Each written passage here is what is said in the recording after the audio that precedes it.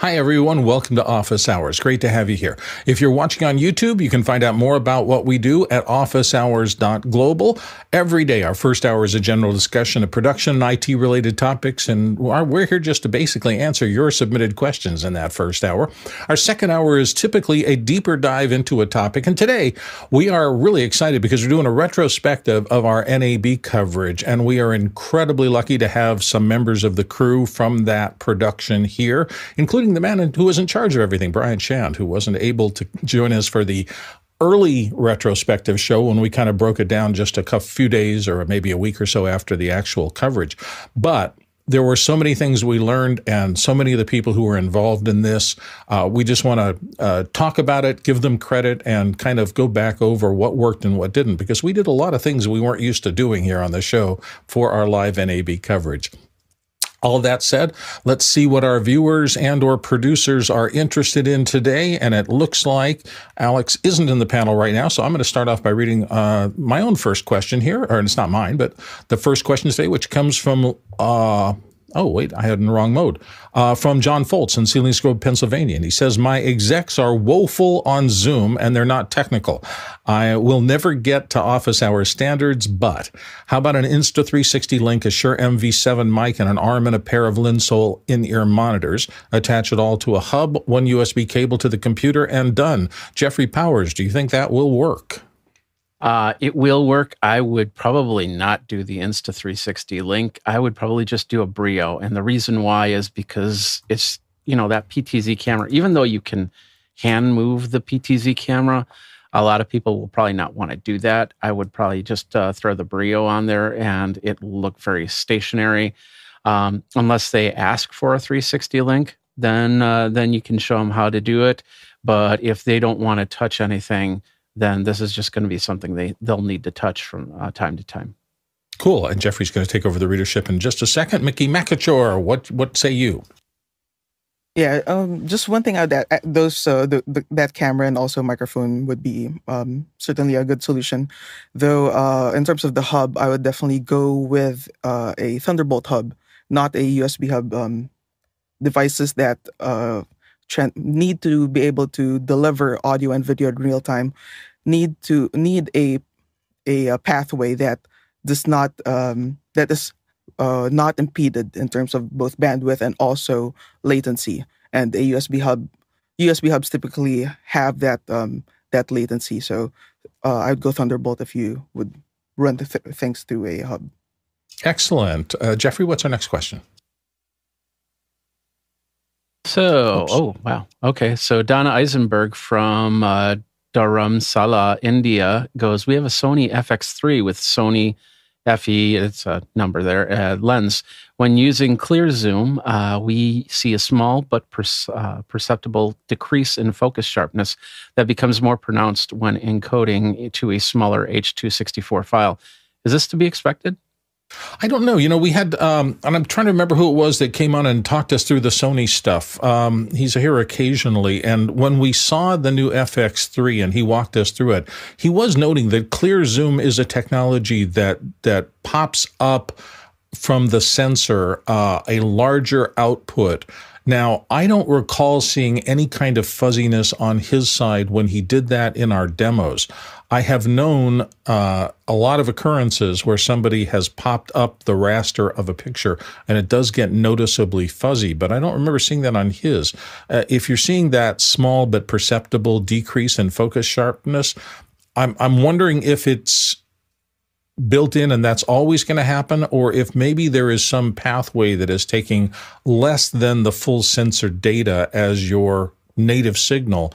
And then if it's doing that, if it's dumbing down the signal before it gets to where you're trying to zoom into it, you're going to get less sharpness. That's just the way things work. If it's taking the whole sensor signal, you shouldn't really have to deal with that unless you get into really extreme zooms. That's been always my experience. Ronnie, you had some thoughts about this? Well, I would check if there are some stabilizing going on. We've seen this on the A7S3s when we have stabilizer active. Okay, that makes sense, yeah, because that's trying to take a shaky thing and make it less shaky, so a little bit of loss of resolution wouldn't surprise me. Oh, Alex, you've made it. Are you okay? Is everything set? Yeah, new bug that we found. So I couldn't. I was already in the space, and then I went to slides, and I went to my slide, but not. I didn't change any state. And when I came back, it was stuck in that state, and then I couldn't turn the camera back on. So I restarted my switcher, which I shouldn't have to do. And then I couldn't turn the video on. So I just kept on restarting the switcher, and then finally dropped back to a breakout room, and then had to actually, I was in a state in Zoom where no one could see me. Like it was like so there was a interesting deep bug. So sorry for being gone, but it was, so we'll have to we'll take a look at this, because I literally was a kind of a ghost, like JJ couldn't see me. So I had to leave the whole meeting and then come back in and then recheck things. So anyway, sorry for. Just in case you still think we're just a show, we're also a test bed, and we're trying new things. We sure did. Alex is. I don't know exactly what we were testing there, but none of it was good. There you go. All right. Ready for the next question? Absolutely. Let's go. Next question is from TJ Asher in Minneapolis, Minnesota. And TJ asks, I noticed that the presenters at Google I/O had a double lavalier mics side by side. In a setup like this, is each one connected to a separate radio pack? Mickey, help us out. Two transmitters, and that is a pretty standard practice for double miking. Absolutely. Javier? Yeah, what Mickey said is like very common to have as a redundancy in those microphones in case something goes wrong. You have to have two transmitters, because if you put the two mics in the same transmitter, you would be defeating the purpose of having a redundancy. And you have to coordinate the frequencies so those transmitters won't intermodulate each other. Alex? Yeah, and there's actually mounts for that to make sure that they mount together so that they're pretty much exactly the same. One of the two things that we see is that they're on different frequencies, obviously, pretty far apart, so they don't get stomped on. And the other thing that we find is that a lot of times, like with some of them that are using the microdot, we end up, something can get dislodged. And so one starts to get a little staticky because it's not quite on there. And so, yeah, the whole architecture wants to be completely separate if you can. I remember the first time I bought a Sony ECM77, which is their little tiny mic. I opened the box, and the first thing I saw was the double mount. And I went, oh, they're making me buy a second one? And then I investigated, and that's exactly why. They, in a real mission critical thing, you never want one point of failure if you can possibly avoid it. Let's go to the next question. Next question is from Paul Wallace in Austin, Texas. And he said, what are the most useful apps for automation on the Mac, PC, Android, and iOS? Alex, what are your useful ones?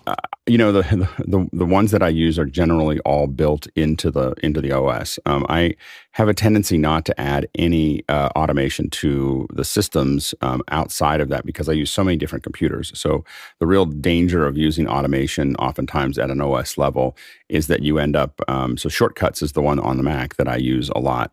But I really, Shortcuts are the only one that I use. And it's because I don't want to be connected to one platform, or not one platform, but one device, because I have so many of them. That makes sense to me. Jeffrey? On the reverse side, I use a couple different apps for video production that are automation apps. And one of them is Top Director, which you can get the one that actually is a software switcher. But there's another one that lets you see all your NDI video cameras, which is really nice. The other one, I haven't used it in a little while, but it's a great app, and it's like the Stream Deck. It's called Touch Portal, and it allows you put the software on the computer, and then of course you run the app, and then it connects up to that computer in question, and then you can create as many buttons as you want to do any type of switching. And for years, I've had Automator on my machines. I'm hoping they never deprecate it, because I've got one function. I have a client who sends me massive PowerPoints, and they're all single file. And there's an Automator script I built years ago to take them and break them out and put them in folders as single files so I can use them in my videos. And I just don't ever want to lose that. So Apple, if you're listening, please never deprecate Automator, even though it's really old and long in the tooth now. Next question. Next question is from Chris Widener in Lafayette, Indiana. And Chris asks, on site surveys for another contractor, do you normally just charge your day rate or hourly? I hate doing hourly billing. Seems like those clients always go back and forth on the bill. Mickey. This is coming from the perspective of film and TV for location scouts or reccees. we typically do full day rate, because typically after the visiting the locations, we would then immediately jump into a meeting where we would discuss what we saw, which locations are best, what's the pros and cons of each location, and also it eventually goes down to discussing specifics of the script as well. Jeffrey Powers. I have 3 rates. I have a half-day rate, I have a full-day rate, and I have a project rate. I don't do hourly because most of the time, all the projects will include hours before, hours after prep, and as Mickey said, trying to figure out what happened and how it can be fixed for the next time. So, and that's basically that's a 4-hour block for a half day, an 8-hour block for a full day. And then, of course, if there's more than 8 hours, we then start thinking about project rates. Alex.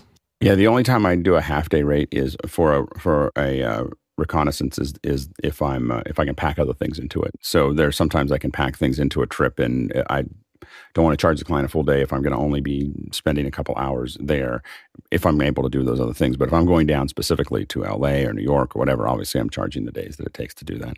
So it just depends on where it is and whether it's local or not. But you do want to calculate, as Mickey pointed out, the meetings, the travel, the time there, all those things are things that are part of what it costs to actually do the thing. And I just have 2 rules. I try never to charge by the hour if I can possibly avoid it, because every moment you're alive, you're losing inventory. That's number 1. And the second thing is that if I'm good and fast, I make less than somebody who's bad and slow.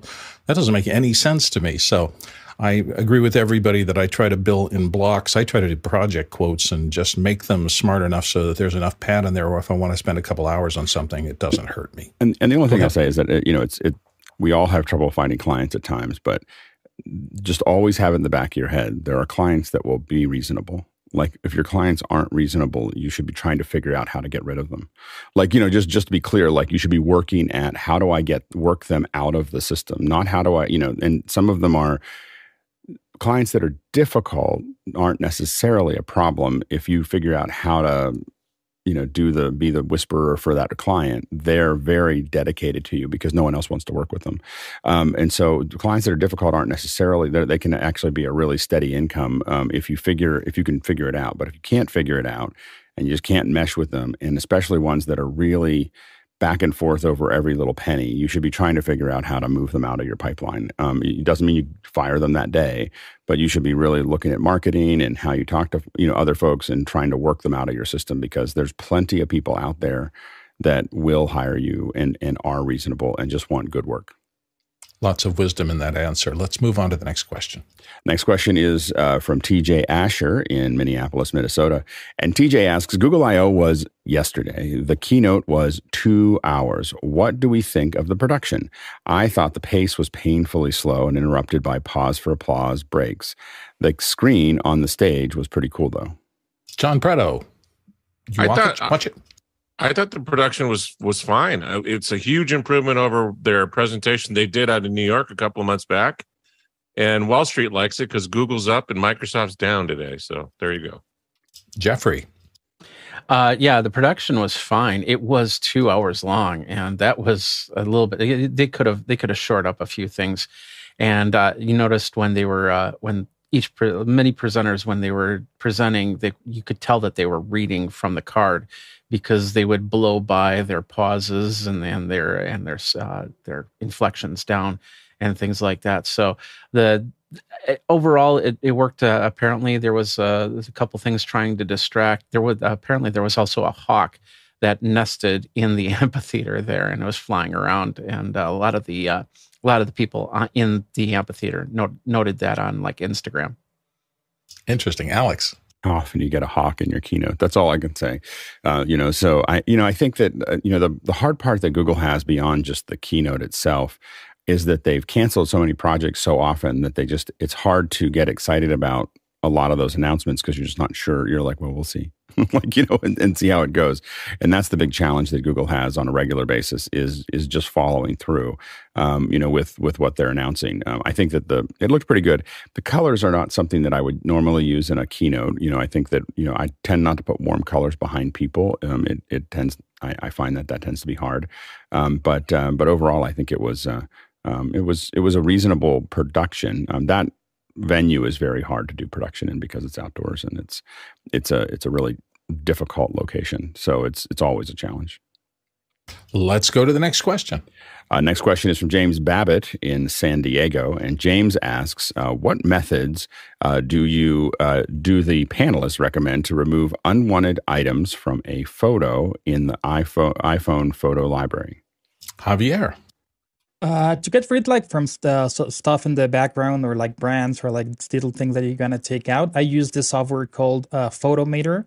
It was the one that it was called Pixelmator Photo, and it's iOS and it runs in every iOS device. It's like very simple to use. It has like this repair button. You just like draw around, and it's just like a pretty good job.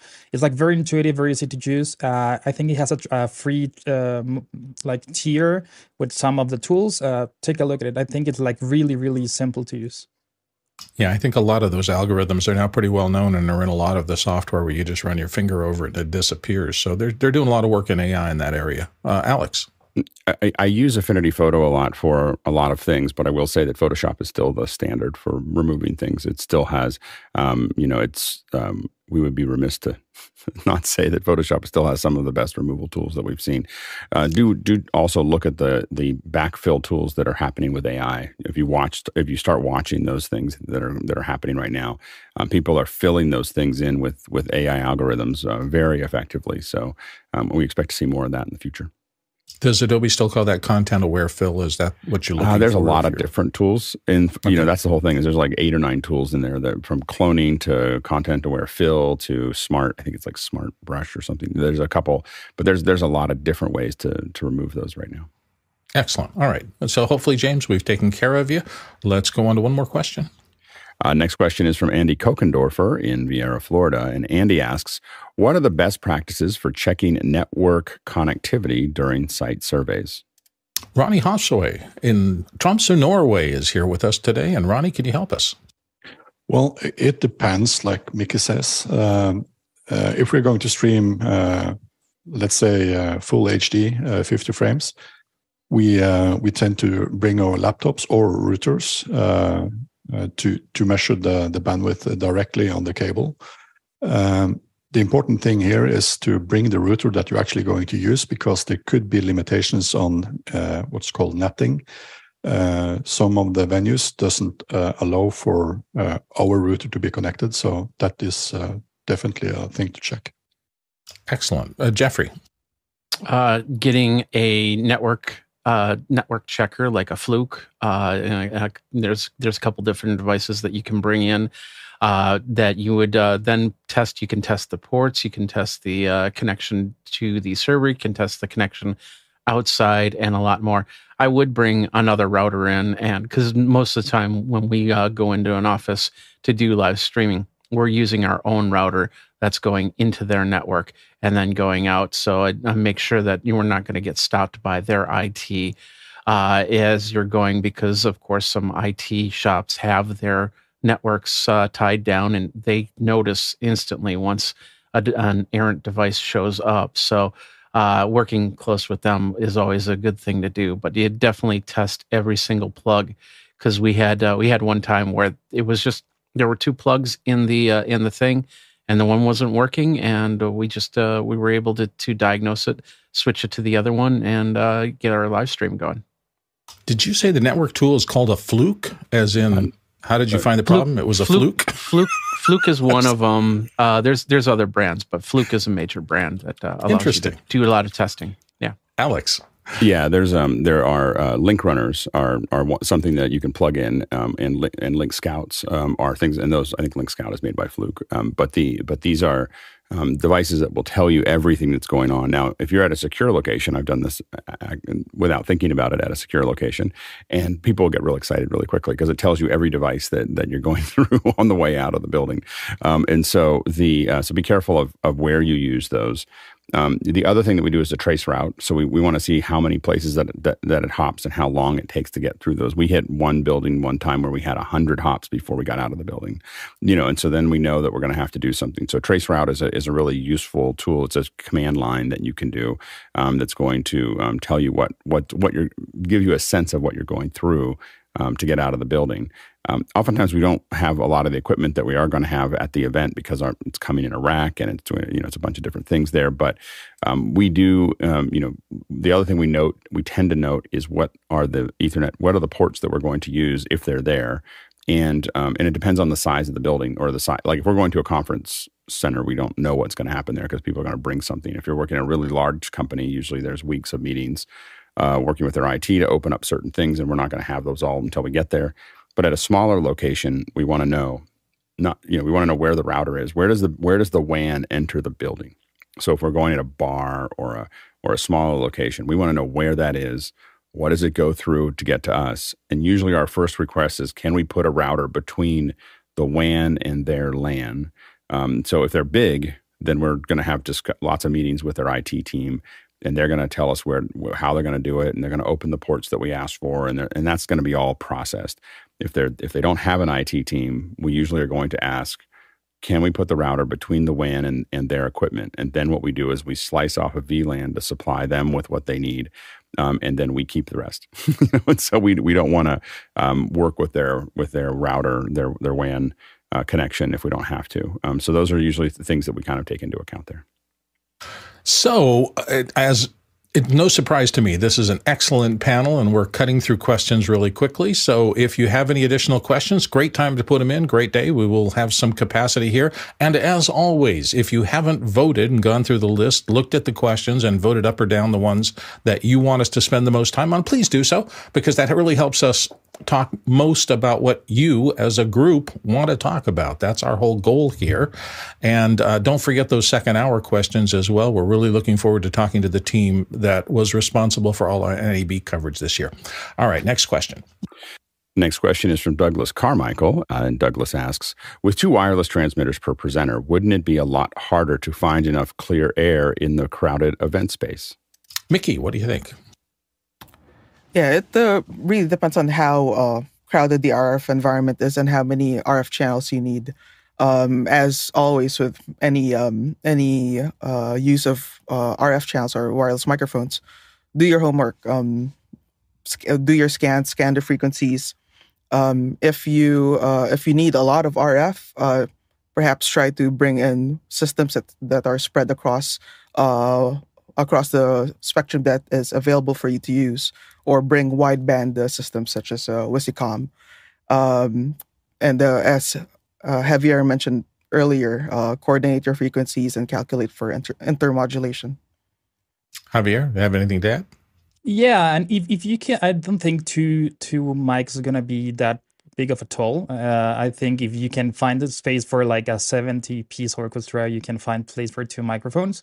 And remember, the transmitter has to be near the mic because you have to connect it. But the receiver, you can put it whenever you want. So you can put it close to the stage. That way you don't have to run like a lot of antennas or anything. You can put it as close as you can and then run Dante or any other protocol and then take it out. So if you do those things well, like what Mickey said, coordinate the frequencies, get everything right, get a good wireless system, you can throw not 2, you can have 50 mics and work. So.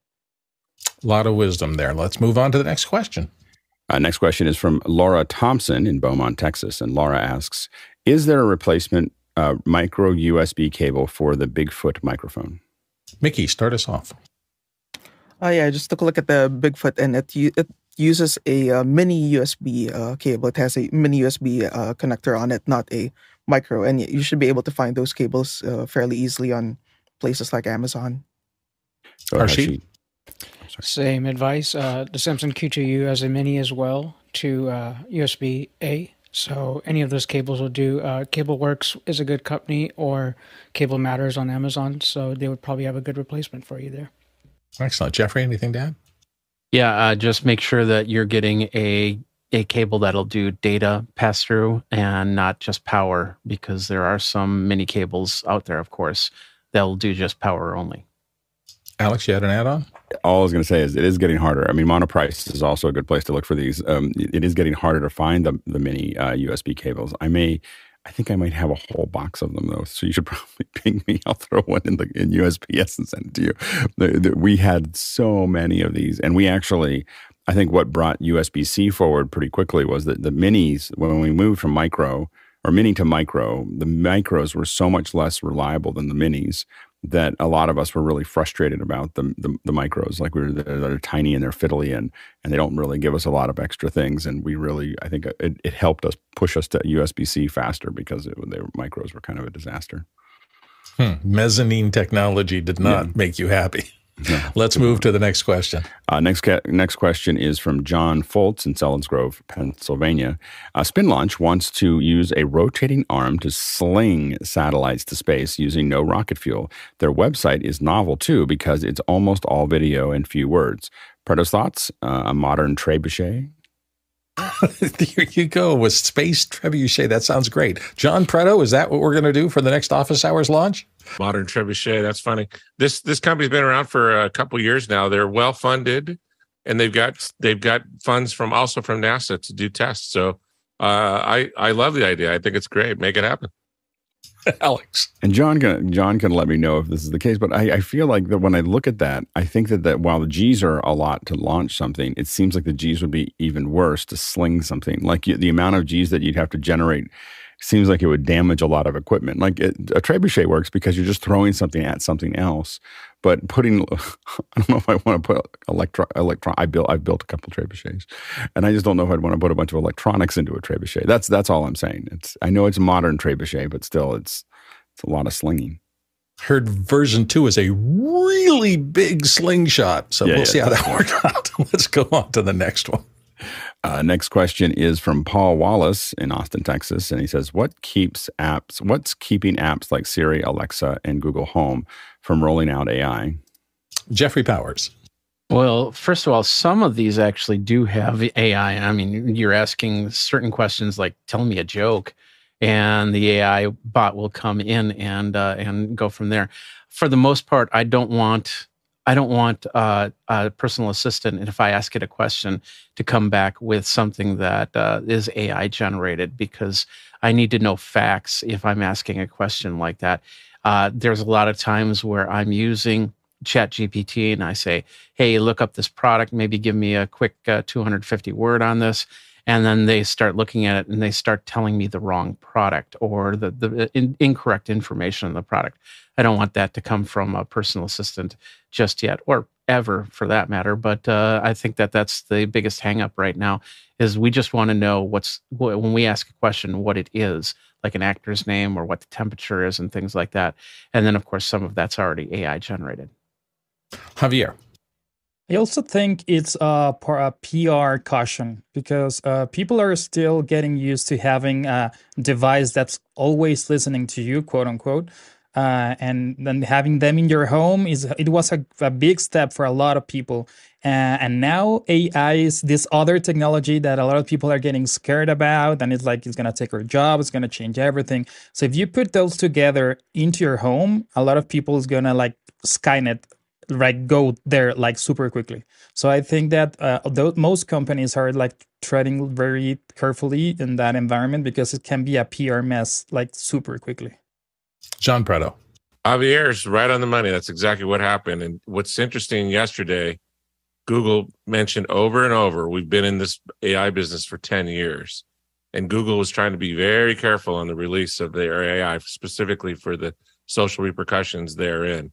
And so that's what we're seeing now. They were forced to make these motions forward because of OpenAI and the relationship with Microsoft. And so now they're all rushing to get stuff out the door. But that's exactly the reason why. Yeah, this looks like it's a societal change on a pretty large level with all these new tools. So it'll be interesting to see how it rolls out. We will be talking about it here on Office Hours, I'm sure, most of the days from now until we stop doing this, probably. Next question. Next question is from Mitchell Hill in Wilmington, Delaware. And Mitchell asks, if Avid, Final Cut, Premiere, and Resolve were placed in a death match, which one would survive?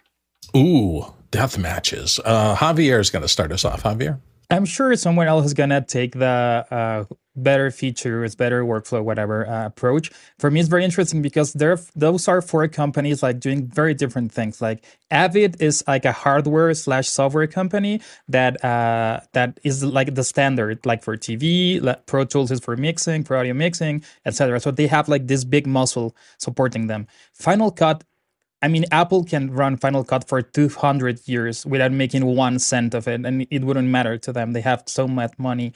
And if they start closing, like doing distribution and doing other things, Apple has, they can go like forever with that product.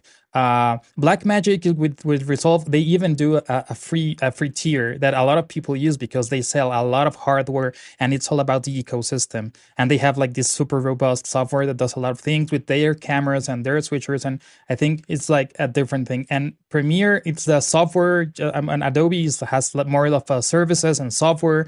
So like, for as companies, I think there are 4 different approaches, and I don't think any of those 4 is gonna go anywhere. I think it gets to different people. The pricing strategy is super different, and I think it's more like I don't think there's room for more, even unless they are like very creative solutions, because those 4 are like there to stay. Nice analysis, Ronnie. Your thoughts?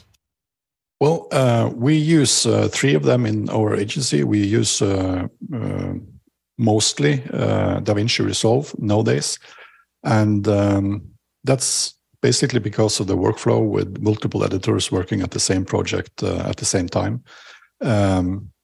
We are still using Premiere for the cool things where we also have After Effects. And me, myself, is using a lot of Apple editing.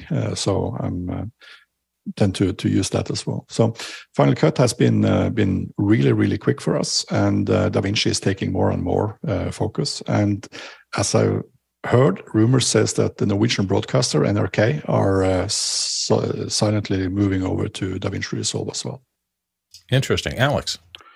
Yeah, I mean, I think that Avid is pretty embedded into the Hollywood market. I mean, it's pretty much that's what everyone's using, and I don't see that probably moving until the market disappears. Which it may, but it's probably another couple decades of steady work for Avid. No growth, I don't think. I don't think that anyone's using it much outside of that, other than the schools that teach it.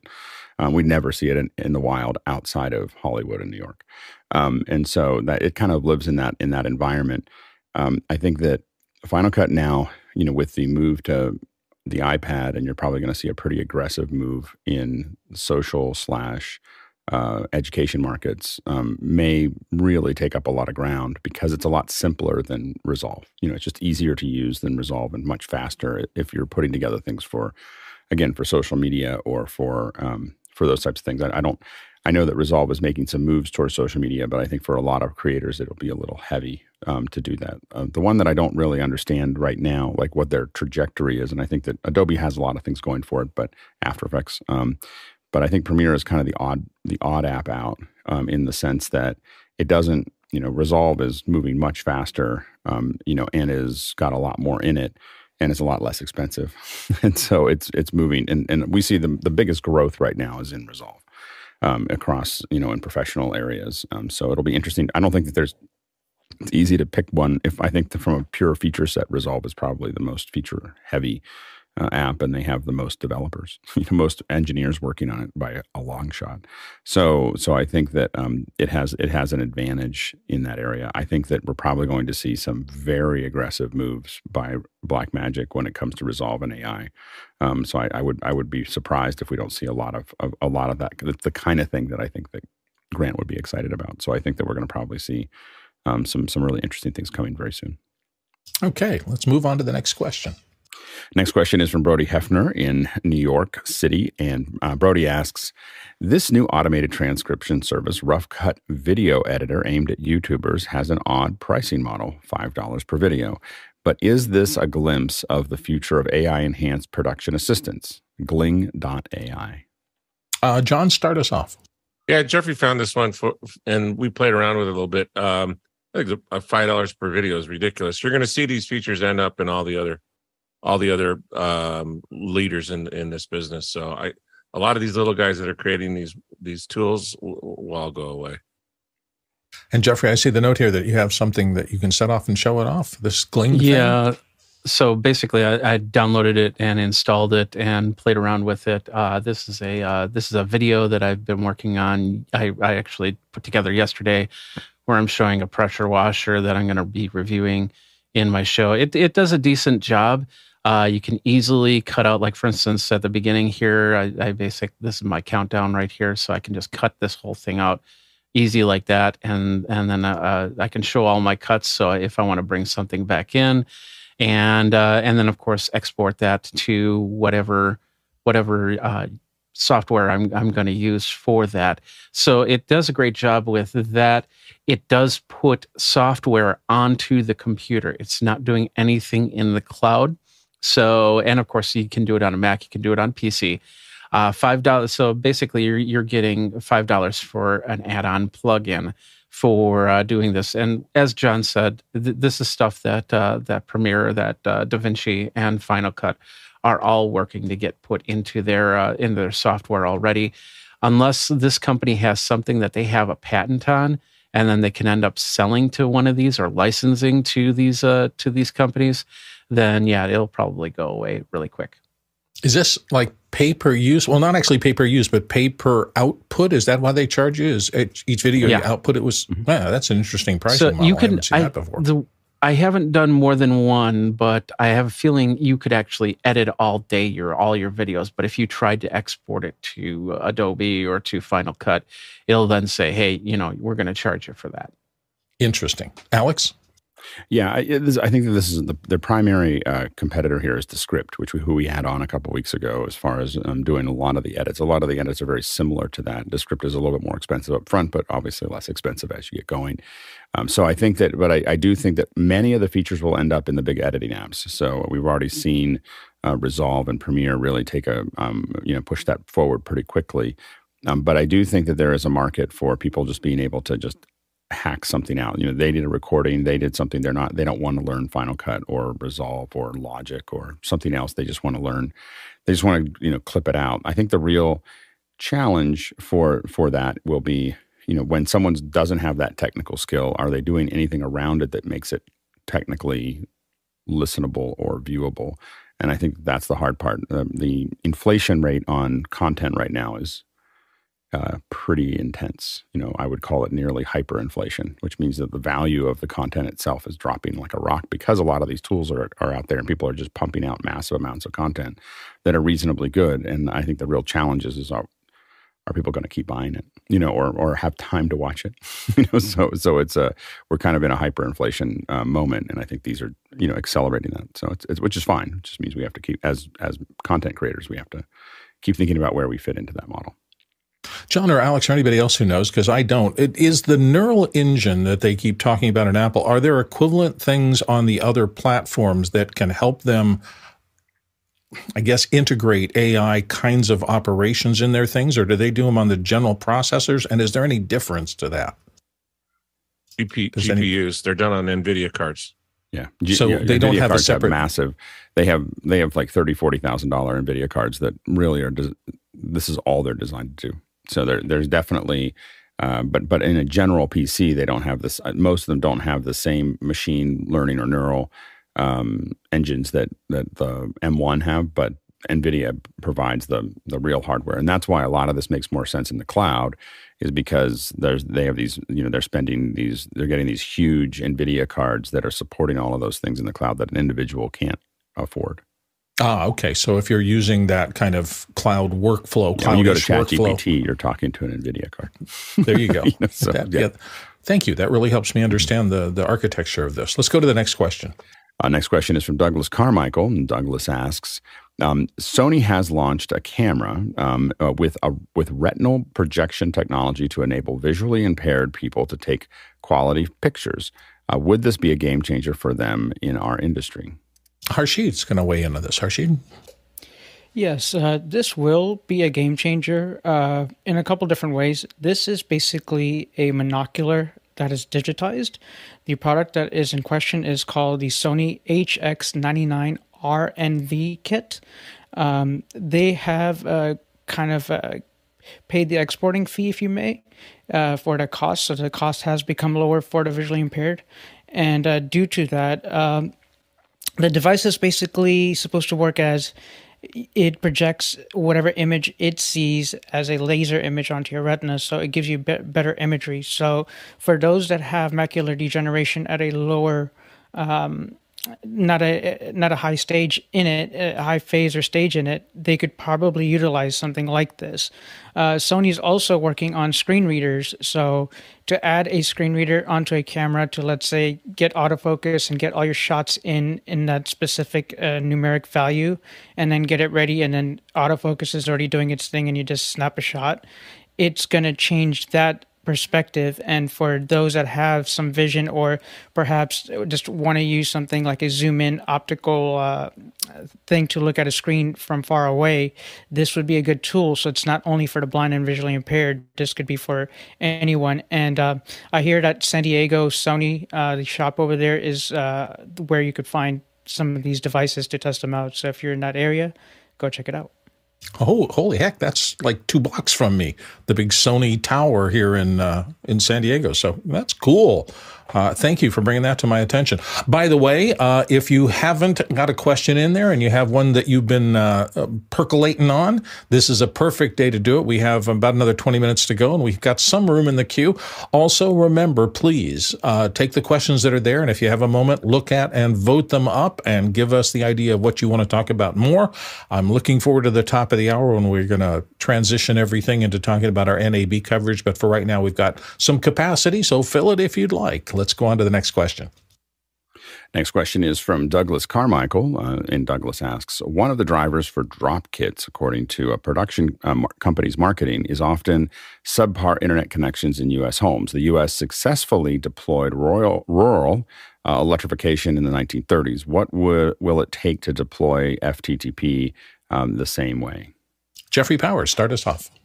Well, in the 1930s, the landscape was a lot different than it is nowadays, because, you had very concentrated cities, but then a lot of rural areas.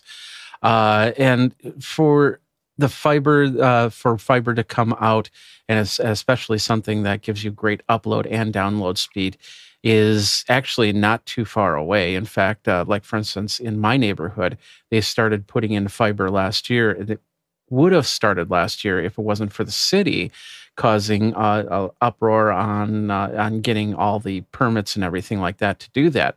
So they're finishing it up, and I'm hoping within the next 2 weeks that I'm going to have a fiber connection. I have 2 internet connections coming in here because I need that failover if anything happens to the first one, because a lot of times fiber does get cut. That's the main problem with a lot of outages, is somebody digs into the ground and cuts the fiber. So I want to be able to have that with that. But I think within the next 5 years, all the major cities will have fiber. Getting out to rural, if it depends on where you are. And if you are really out there, you're probably going to have to dig into your pocketbook to get a fiber line sent out to you. Alex? It's I'm not going to get into politics, but it's political. the reason that we haven't done what's necessary to make that happen is because the telecommunications companies give our representatives an enormous amount of money to make sure that they don't ask for this. They want to make money, we did it with plumbing, with electricity, with telephones. We could roll glass to the house and make it a utility, which is what at this point. It would make more of a difference in the rural areas, especially, but smaller towns and everything else, than almost anything else that they could do for building up, giving people new places to live. Like a lot of times, people, especially post-COVID, there's a lot of people that would love to move out of the cities and go somewhere else and work remotely. And one of the number one limiting factors for that is their bandwidth. And I think municipalities should be really pushing for all of this stuff. But I think that it really has to come at some point from a national and state level of we're just going to push this out to everyone because it would make a big difference. But the problem is that, again, there's not the political will to do what we did in the past. The companies affected were not as entrenched as they are now, and that's what slows us down. I'm sorry. The next question, please. Next question is from Mike Potter in in Hanover, Germany. What do you think? What do you think on Condor Blue's new camera handle that has a built-in compartment for the SanDisk NVMe SSD connecting via USB-C to a cam or to a recording cam monitor? Ninja 5 Blackmagic Video Assist. So I looked this thing up, and it's pretty interesting. It's basically just the type of handle that you bolt onto a cage rig in order to either carry your camera around between locations or sometimes to actually operate it in low angle mode. And then inside of that, they built a place to put an NVMe card for additional storage. It serves the same function that Alex and I and many others use by putting a little card holder or a small, like the little SanDisk holders on the top of our camera and running a cable to the output. So we have much more capacity than the simple little cards used in our cameras. Looks like an interesting form factor. It's out of the way. I will say I bolt a camera onto my rig maybe 20% or 30% of the time, often because I have some kind of monitor or something else on top of the cage, like a viewfinder hookup or something, a viewfinder shade hookup for outdoor shooting. So I'd use it occasionally, but it looks interesting. Alex, your thoughts? I mean, overall, I have to remember, I keep remembering that Condor Blue has really come up from nowhere. I mean, like for me, they just came out of nowhere. They've probably been around for years, and there's probably people in this panel, like, of course, we use them all the time. But that it was kind of a blind spot until a couple of years ago when I bought, I think, a HDMI cable. But they're building a lot of great rigs. I will say the only thing that a lot of us will have trouble with is that a lot of us have had trouble with SanDisk as a recording medium. And so that has been, when, I have some that I've used and I've still had issues with them.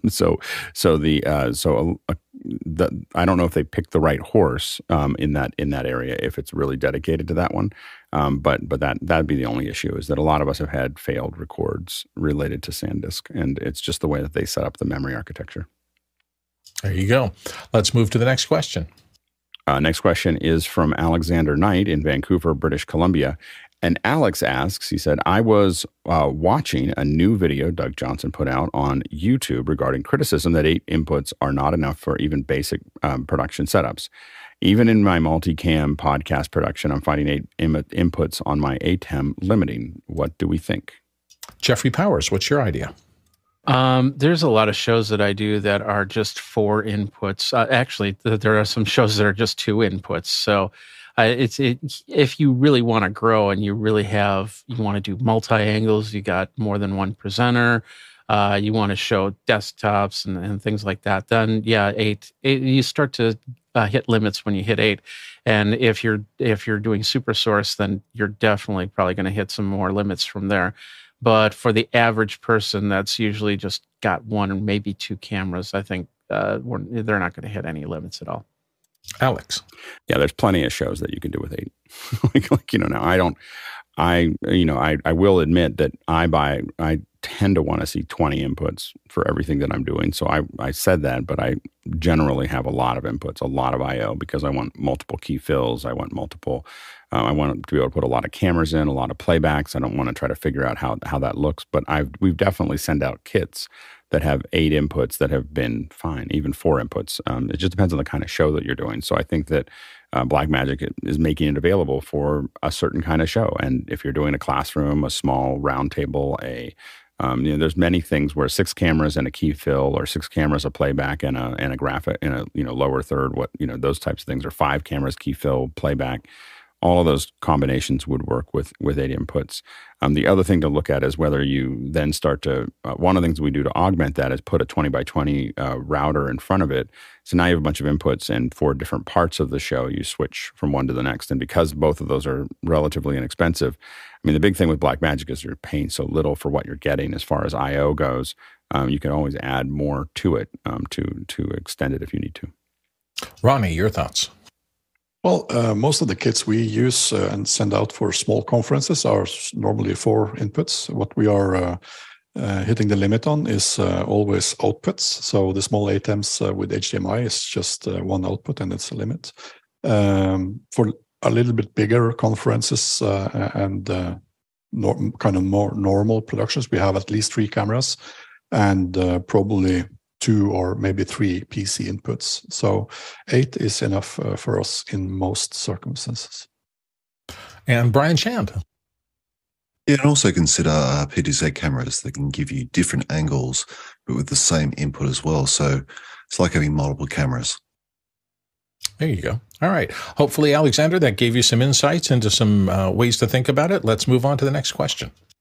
Next question is from Paul Wallace in Austin, Texas. And Paul asks, can you demo and discuss TalkBack on the Android PC versus VoiceOver on iOS Apple? Alex. I think that's probably an after-hours kind of discussion. Demoing something that gets posted during this show is probably not something we can get to. Okay, fair enough. Let's move on to the next question. Next question is from Mitchell Hill, and Mitchell asks, from Wilmington, Delaware, and Mitchell asks, I agree with Bill's comment on Wednesday's show that AI can't fully exploit a text script into a properly formatted final edit. Select takes and visual cues are too complicated for today's technology. What do you think? Javier is going to start us off. Javier? I agree completely with you, Bill. I'm sure that we're eventually gonna get there. The last part, right now, it's not there. I think it's the key piece of information. There are things that are easier for computers to recognize, like poor focus or if it's too shaky, like those kind of stuff. I think are gonna solve themselves like pretty quickly. And the other part is all this AI. Remember, it is getting trained. So it has to learn from you. So if you can like mark up your script with here, you could insert either B-roll or this other, like you have to maybe format different your scripts, like not only like the text, but maybe your inputs. Like here I would use like this kind of shot or this kind of shot. And then after, I'm just playing devil's advocate here, but then if the final edit tells you like what kind of job did I do? Did you like my B-roll selection? You don't like my B-roll selection? Am I cutting too fast? Am I cutting too slow? Like it's like having an intern that's gonna learn from you.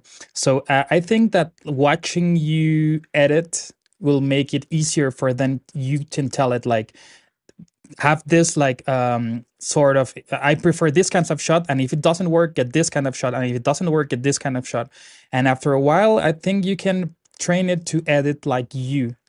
So I think that's good because like having like an assistant more than having it do the work for you. So I think that's where I see it going.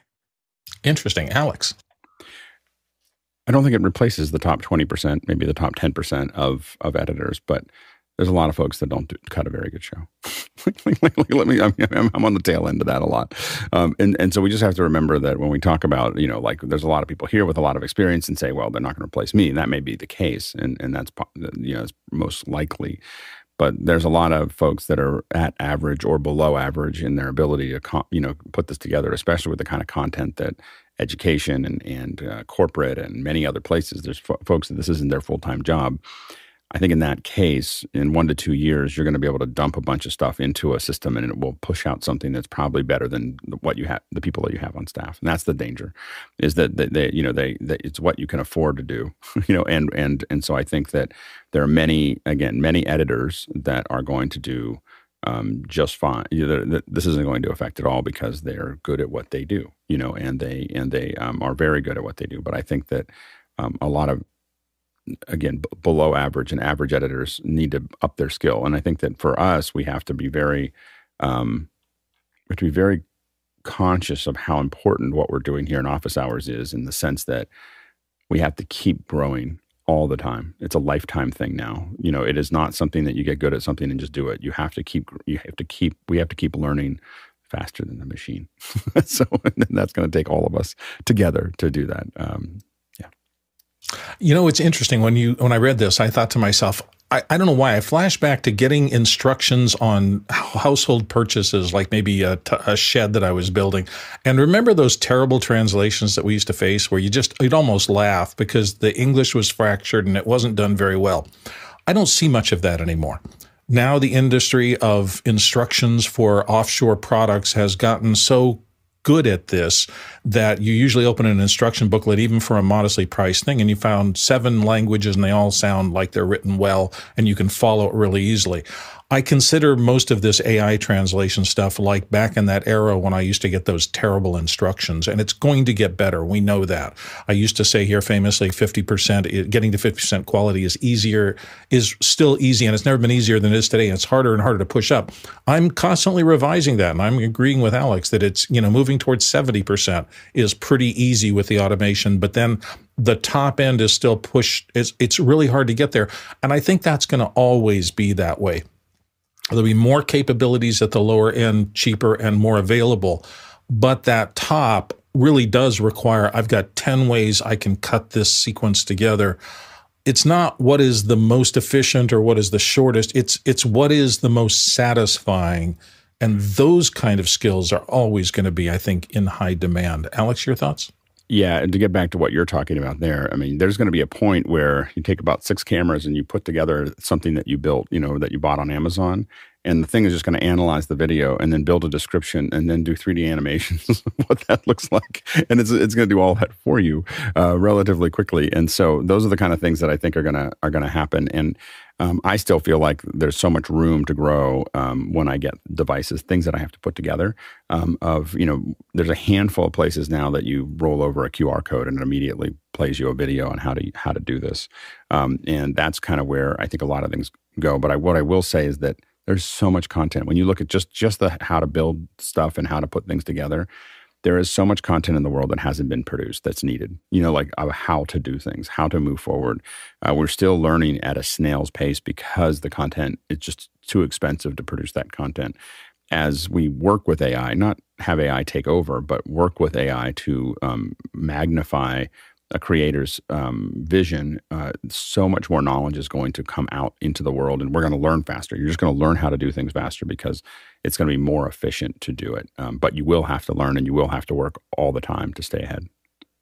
And so I'm going to send out a warning. When I asked for more questions, you guys responded, men and women and people just of all types you filled up the queue. And I don't think we're going to be able to get everything before the top of the hour. So thank you. Don't forget that if we don't get to your question, it'll be sent back. You can hold on to it and please bring it up tomorrow. We've got another show every day. So don't let your questions go to waste once you've formulated them. But for right now, let's go to the next question. Next question is from Paul Wallace in Austin, Texas. And Paul asks, Elementor just announced that they've integrated AI natively into their WordPress editor to instantly generate high-quality content and code. Is this the only website AI creator so far? John Preto.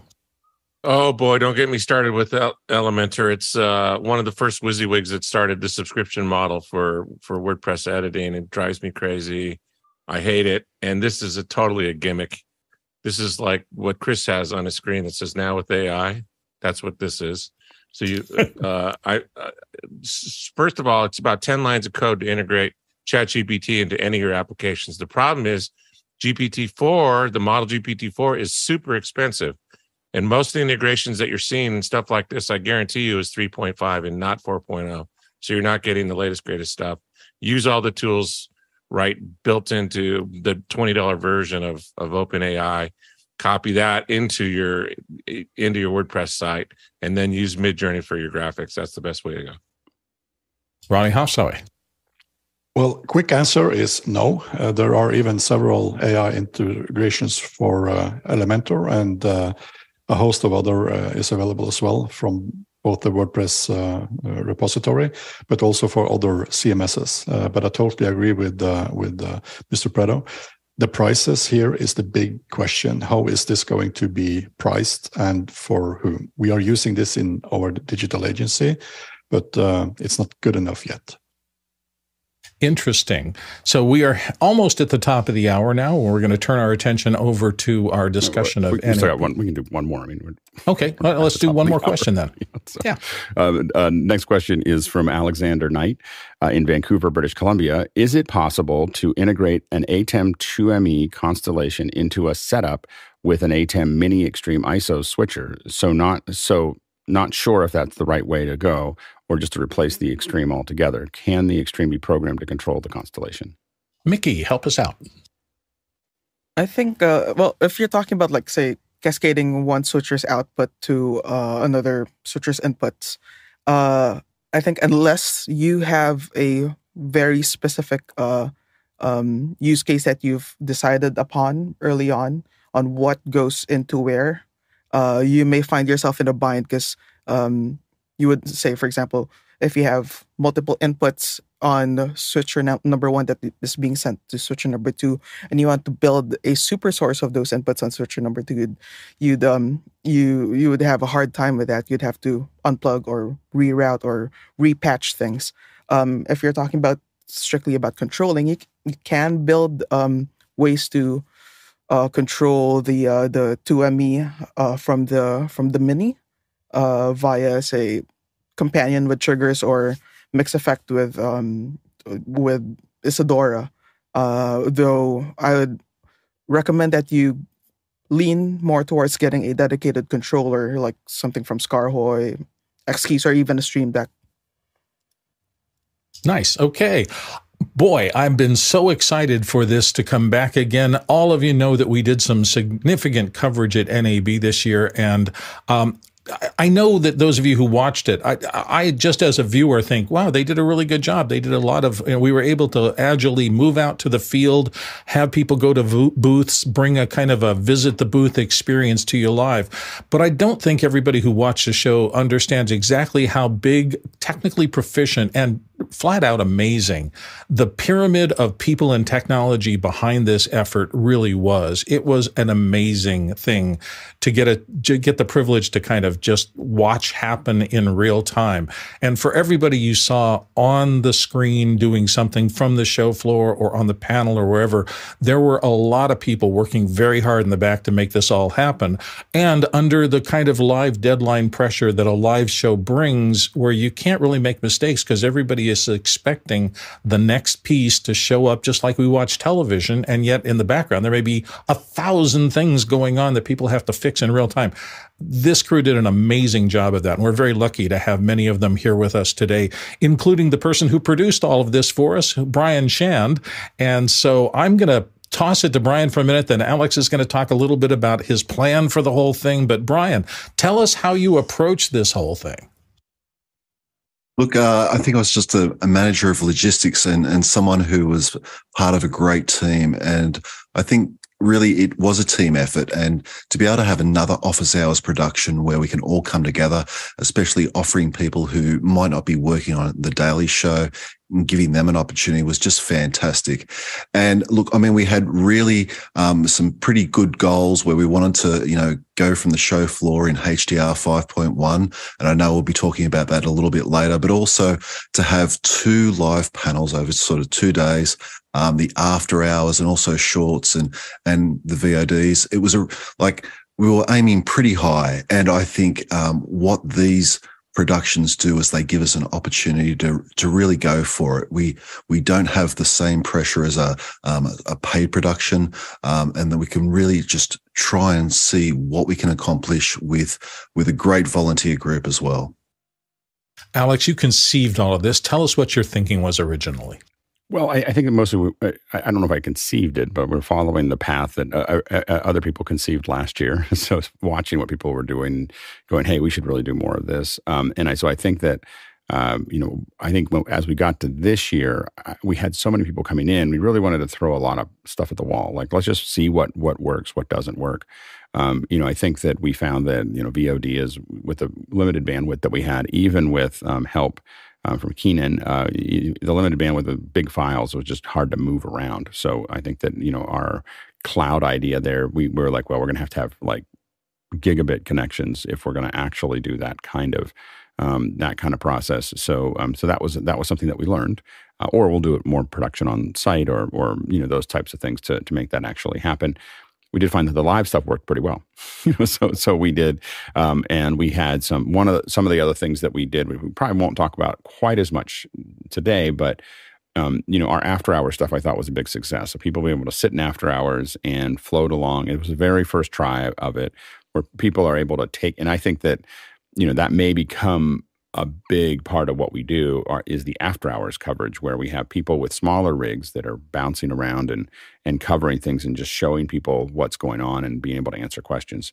That said, it was really great to have some great setups that we had, and Nikki's going to kind of walk through some of these in a second. But one of the things is we had great support from LiveView. So LiveView lent us an LU800.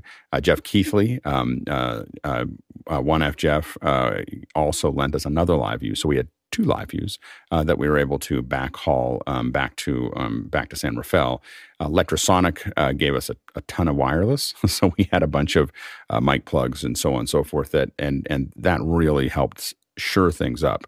I guess it's the wrong word for when I'm talking about electrosonic, but anyway, but it helped. The big thing is that by having those LiveViews there, by having the electrosonics that were there, it really solved the key pieces of starting to really do coverage from the floor, because a lot of times we were trying to put things together and people are stomping on your wireless, or it's not working all the time, and or the backhaul is it can be here and there, and those two things which we knew we kind of focused on really helped solve a lot of the challenges that we had in the previous ones with things not quite tying together. And Electrosonic also supported us and LiveView at IBC, so we knew that those things helped make things a lot better. And being able to use them here, I think it took it to another level. But what I think we ought to do is probably throw this to Mickey and have him just walk through the pipeline, because that's going to generate a bunch of questions. So the reason that we're talking about this, and the reason that we always want to, after these events, is try to talk about how we did things. And we're doing more and more projects as a group. And I think that's a great place. This is because we're not getting paid for it, because we don't have a lot of NDAs. We can share how we do it. We can talk about how we do it. And so we want to make sure that we're re-injecting that knowledge back into the group so that the next event gets better than the last one. So I think what we'll do is, if you see things as Mickey's walking through these, and as we talk about other things here, make sure to throw those questions up. This is your chance to learn a lot from what we worked our way through. So Mickey, go ahead and take over. Cool. I will cut over to this, and as I mentioned earlier, please feel free to stop for questions or let me know if I'm going too slow, too fast. So this is our pipeline for NAB 2023, going from all the way from the field going to YouTube. So we start off, we had two field teams, Field Team 1 and Field Team 3. Field Team 2 did not happen because of reasons. We start with the mics. Each team had two Shure SM58s each. Each of these were being fed into Electrosonics HMA plug-on transmitters, and they were being received on a pair of Electrosonics LR receivers, two for each field team. The receivers were being fed to two different devices for each field team. Field Team 1 had a Sound Devices MixPre 6.2, and Field Team 3 had a Sony XLR H1, which fed their Sony cameras. And that was being fed to, for Field Team 1, a Blackmagic Design Pocket Cinema camera 6K. Field Team 3, on the other hand, had two different cameras for each day. Day 1 was a Sony A7S III, and Day 2 was a Sony FX30. That was being fed into an HDMI to SDI converter, and then fed into the LU800 encoders. These encoders then transmitted over the public internet to LiveView LU4000 server, and the signal was being sent to an AJA FSHDR. In this case, it's one thing FSHDR number 5. And one thing I want to kind of go back to with the LiveView is one of the reasons that we really prioritized the LiveView, the LU800, was specifically because, for two reasons. One is that we were able to do 10-bit. So that meant that we could do the HDR that we wanted to do for the transmission out. And the second feature was that we could either do 4 1080p streams or 1 4K stream. Now, we didn't do as much 4K as we had planned for a variety of reasons on this one, but we could grab multiple streams. We're going to experiment with both of those as we move forward a little bit more. But those are the two big features that we use. So we had some questions about, like, why can't we just use an LU600 or a 300, or why don't we use something else? And it was because we were able to very seamlessly make those changes that we decided to go ahead. I mean, that's why we requested the LU800 for that process. Go ahead. Want to continue, Mickey, or are you? Yeah, sure. So yeah, this is the LU800 that Alex was speaking of. So that fed into an LU4000 and then into an FSHR, in this case FSHDR number 5. The signal was then sent into the ATEM Constellation 8K, which is where office hours is cut, along with the panelist inputs from the Zoom ISO machines. Now for audio, let's go back to FSHDR number 5. And then in the FSHDR 5, the audio was being de-embedded and sent out via MADI into an RME Digiface Dante. It was then sent via the Dante network to a Behringer X32 rack, which is where the program was mixed along with the panelist inputs from the Zoom ISO machines. The final program mix was then sent via Dante to an Audinate AVIO adapter and sent to the Constellation 8K for embedding into the program. And the final program feed was sent to, and this is the usual pipeline that we're using even right now, the feed from the Constellation 8K is being sent to a Terranex AV, where the UHD program is being downscaled to 1080p, then sent to a pair of Elemental Link HD encoders, and sent by the public internet to Media Live, and then from Media Live out to YouTube.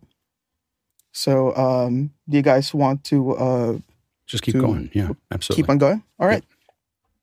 So let's talk about. I received a lot of questions about this. How do the panelists hear the field, and how does the field hear the panelists, and all the IFB feeds that's going on? So let's talk about the interruptible foldback pipeline. So let's go back earlier in the chain to the X32 rack where the program is being created. Aside from the program mix, we are also generating multiple mix minuses. We're creating a mix minus for the field for the panelists on stage. The mix minus consists of all the sources, of course, except their own microphones coming from the Zoom ISO inputs. We're also creating mix minuses for field team 1, 2, and 3. Well, field team 2 did not happen, but we had all those set up and ready to go. These mixes were being sent via Dante to an Apple Mac Mini that's running the Dante Virtual Sound Card and Unity Connect. Unity Connect was used to transmit the mix minuses over the public internet to another Mac Mini at the Cloud Bedrock, which is this is the Unity Intercom server that Jim Hankins has so generously let us use for over a year now for office hours. And that is how everyone on comms was assigned the specific mix minus that they should be listening to, and that's how the panelists and the field reporters could hear each other. There was also a request to get a pipeline set up to be able to use a live use built-in IFB system. So in this Unity Intercom server, we had to take the PLs, or the PL channels that talents are supposed to hear, and send that out of Unity Intercom into Unity Connect and back into the Mac Mini that is at 3210 at 090. These PLs were then sent to another Behringer X32 rack. We needed another X32 because the first one was out of inputs and outputs. Unless I did a lot of rerouting in between the Daily Show and the NAB broadcast, which I wasn't really keen on doing at 1 a.m. So the mix. So I asked Alex if we could use another X32. He said yes. So use that instead. Aside from those PL channels being sent to that X32, we also got the mix minuses created on the first X32 rack and also sent that to that second X32 rack. The mix minuses were being ducked down whenever a signal from the appropriate comms PL channels were present. So that was creating foldback mixes that were being interrupted by comms, thus creating an interruptible foldback feed. These feeds were then sent out via Dante to another Audinate AVIO adapter, into a Focusrite Scarlett 2i2, which was being sent all the way back to the LU4000 server, then back out to the internet, to the LU800s, to their to their IFB outputs. These outputs were not used during the broadcasts, but they were tested, they worked, and if you plugged in an IFB earpiece or a wireless IFB system, you would be able to utilize those feeds. Now, going to the 5.1 surround and the HDR test pipelines. So for the 5.1 and HDR test, only Field Team 1 was part of the test. So let's focus on just Field Team 1.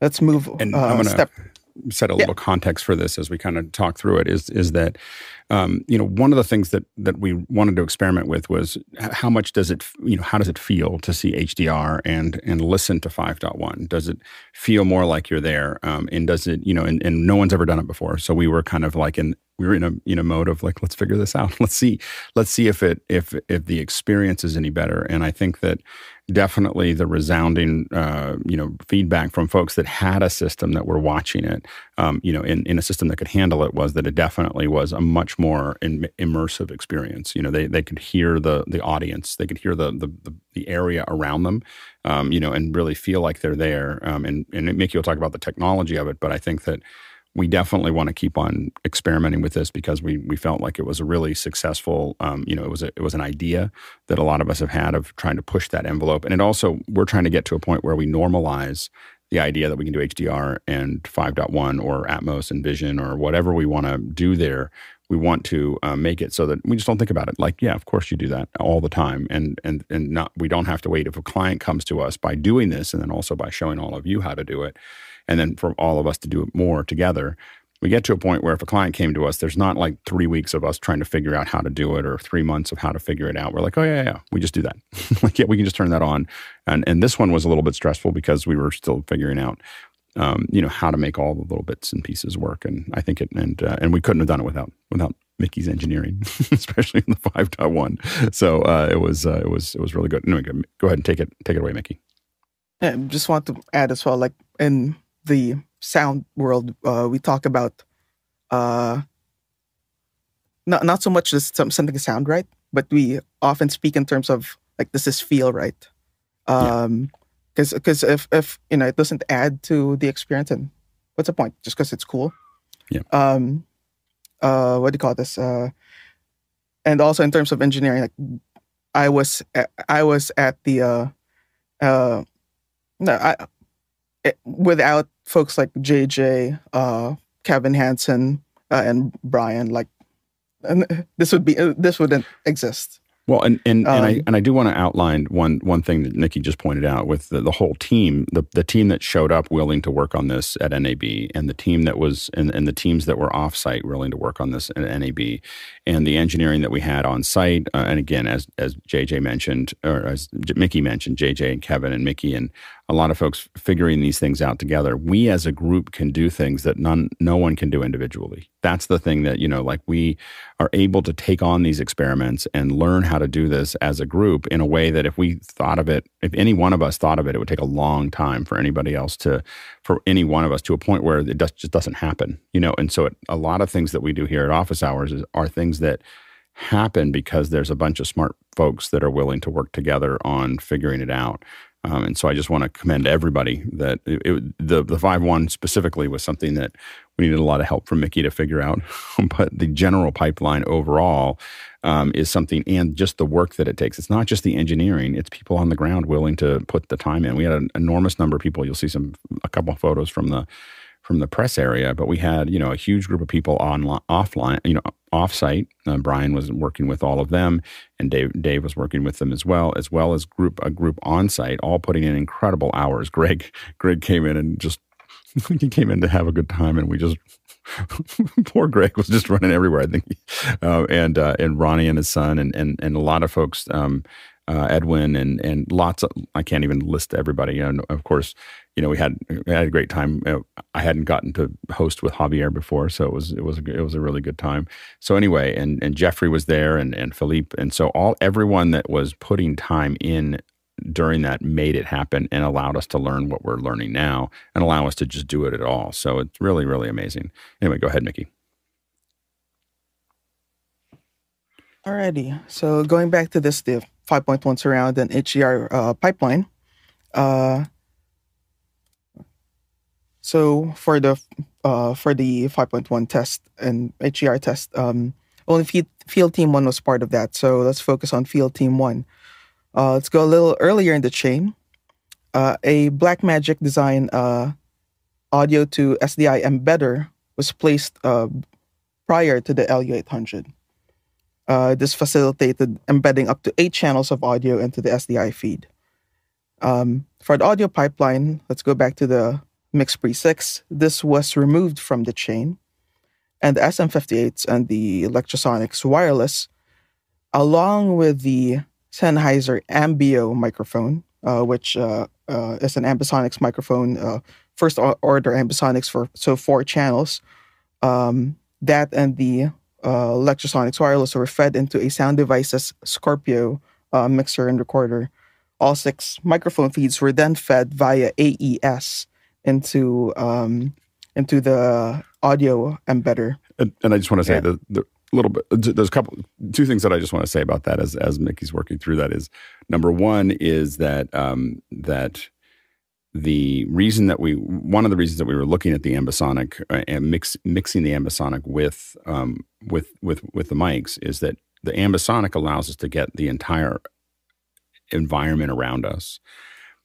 Whereas the mics can be run right down the center channel. And the advantage of that is that we can attenuate the two. By having mics with a lot of off-axis rejection like the SM58s connected to the Electrosonics, our hosts can do whatever they want, and we can set them in the center channel so that you're always hearing that. But we can create an environment of with the surround. We can create this environment that you feel, but we can still attenuate it. We can say, "Oh, that's getting to be too distracting," so we can bring it down or bring it up. So we had separate control by using this mic system. We had a separate control of what comes down the center channel and is very present. And one thing that we found in surround in general, not just in here, is that when you start to tickle the brain from different directions, it makes what comes down that center channel even more present. And so that's the game that we were playing, is by having, we take the mics. It's not just taking an ambisonic mic and we're just talking and hoping it picks it up. By having 2 mics that were, again, these wireless mics that allowed us to just kind of walk around wherever we wanted, but knowing that we're going to stay in that center channel, but then being able to create that environment was really powerful. The other thing is that there was, I just want to make sure we pass on the learnings so we don't have to do it again. There's I don't know, Mickey, if you talk too much about this, but out of the sound the Scorpio, you have AES out, and you have to set the AES out. The 2 stereo channels. There's 2 right and left. Each will take 2 channels. AES goes 2 channels per XLR channel. So there's 2 channels of AES on left and two on right, and then you need to use the LEMO connector, which I'm having trouble finding. By the way, Mickey will talk. I keep on ordering the wrong 10-pin LEMO for the thing. So, but we're going to build a new cable for this. But basically, the LEMO connector is where you have to get the other 4 channels out. And so I had to find somebody with one, because trying to order one, they were all back ordered. They're all what they are, and so that LEMO connector became a thing, and we ended up with this really long cable. Because I had to rent it from somebody, an audio sound designer. I just couldn't find them in stock to get them in the time that I needed once I realized that they were there. The other thing that was funny was that the AES, it's not very well documented in the manual how to turn your Scorpio into an AES. And it was really funny because I was sitting there going, I can't figure this out. And I was like, I'm not going to ask Mickey until I've read every manual. I've read everything, and nothing made sense about where this was. And of course, I got on a call with Mickey, and I get like, just go down to the lower right, and click this thing. But it was very much like knock on the side of the wall, knock on the front of the wall, and then turn the door handle kind of way to get the AES out of the Scorpio, which I'm sure a lot of sound field recorders know, but it's not well documented. so anyway, Mickey, do you want to respond to that? Yeah, there's a lot of capability packed into the field mixers in general, and with such having a user interface that has to fit in such a tiny screen, things have to be tucked away and sub menus of sub menus. Well, that's what I call tucked. It was really tucked away. It was like you had to know it was there. Anyway, the AES let us get that. We were limited to 4K 30 because that's what the Blackmagic one does. We are looking at getting the AJA one for future uses because we want to be able to do 4K 60, but 4K 30 we were capable of doing, even though we didn't do 4K on this round here. Go ahead. Mickey, do you want to finish up that description? We've got 13 questions in the line. Okay. I understand. Yeah, go ahead, Mickey. Yeah, we're close to the end. Though I just wanted to mention it's not a Limo connector. It's a Hiroshi 10-pin connector. Hiroshi. That's why. Also, not well documented. All right. Anyway, go ahead. All right. Just to continue on. So we had our 2 channels of Lectrosonics Wireless and also the 4 channels from the Ambio microphone being fed into a Scorpio, which pretty much acted as our microphone preamps and also A to D conversion. All 6 feeds were then fed via AES into the audio embedder and sent out down the pipeline all the way down to the to FSHDR6, another FSHDR. More on that later. For the audio, let's go back to FSHDR5. The audio on via FSHDR5 were once again being fed via MADI into an RME Digiface Dante, then sent via Dante. Sorry, it was coming from FSHDR5 via MADI, and then sent via Dante to another Apple Mac Mini, which is running Dante Virtual Sound Card and Avid's Pro Tools. The Sennheiser Ambio microphone was being decoded into 5.1 in Pro Tools using the HarpX X plugin, and some basic EQ was done with the EQ3 7-band built into Pro Tools. And this is where the full 5.1 program mix was created.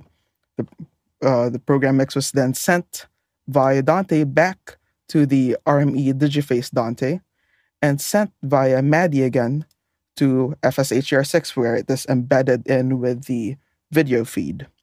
The final program feed was then sent to an AWS Elemental Link UHD. This encodes and transmits the feed over the public internet into AWS Media Live. In Media Live, though, something that's different from the regular program that we do daily. In Media Live, the 6 channels of 5.1 was then encoded into EAC3, which is also known as Dolby Digital Plus. This is necessary because YouTube requires EAC3 encoded streams for surround sound. Media Live then transmits the final encoded stream to YouTube, and that is the pipeline. And I will say that it is it's really, I've done a lot of surround, and the fact that we can do 5.1 and HDR just straight into YouTube without having to think about all the player. There are a ton of problems in the world of the player, how it delivers to the devices. And while it's just getting started, YouTube's doing most of that work, doing that work for us. And so it's really great that even though this looks like a pretty complicated pipeline to put this together, and we want to show everyone as we keep on refining this pipeline over this year, showing everybody how it all gets, how all gets wired together. I think that it's really, it makes it a lot easier not to have to deal with the player. I'm going to show just a couple things, then we'll jump into the questions. Just wanted to mention that this also makes for a pretty interesting lower Fenwick. A faux Fenwick. That's a very, very complex faux Fenwick. Yeah, that's perfect. Here's some shots, just a handful of shots that we took from there. So here you can see, this is what really makes the live view work really well is the fact that it's just a backpack and you just have everything kind of wired into it. Here you can see the, if I go to the next if I can get this to work. Here's you can kind of see where we had this is where we kind of double backed and basically had here are these are the little receivers that we were using for those mic plugs, and then we had in this bag we had the Scorpio, which then fed everything in to make that actually work there. Here you can see us trying to find the place that we needed to plug in get the AES out in the Scorpio as we were working through the wiring there. You can see we tested this both low. This is the ambisonic. That's the Ambio mic. This is the connection. And I think I have another one where it's high. This is the connection to it. So it's 4 outputs that are there for those mics that go in raw. We didn't bother to process them on site. We were able to just send them back in the multi-track from the live view back to San Rafael. Now, this is the other experiment. I think this was, Mickey, you can correct me if you think I'm wrong, but I think this was the more successful version of this was to move that mic a lot further away to kind of grab things as opposed to having it when it was too low. We had bodies blocking it, and it was getting too much from right where it's at. So I think that probably worked a little bit more effectively. So anyway, let's go ahead and let's jump into those questions. Oh, that's me, isn't it? Mickey, were you gonna add something? Yeah, in terms of the height of the ambisonics microphone, it really depends on what the goal is. If you're looking for like a general ambience, like the roar of the room or just the bed, then I would say the higher the better. Because if the microphone is too low, then you risk the chance of possibly getting individual voices pinpointed across your surround plane, as opposed to having it up above. You can just capture a general atmosphere. Yeah, absolutely. First question is from Tom Ferguson in Phoenix, Arizona. And Tom said, I know we had great success with electrosonic wireless microphones office hours used at NAB. Which models or frequencies did you use to avoid the NAB RF challenges? And would the new Deity field wireless system be a contender in this environment? Mickey, start us out.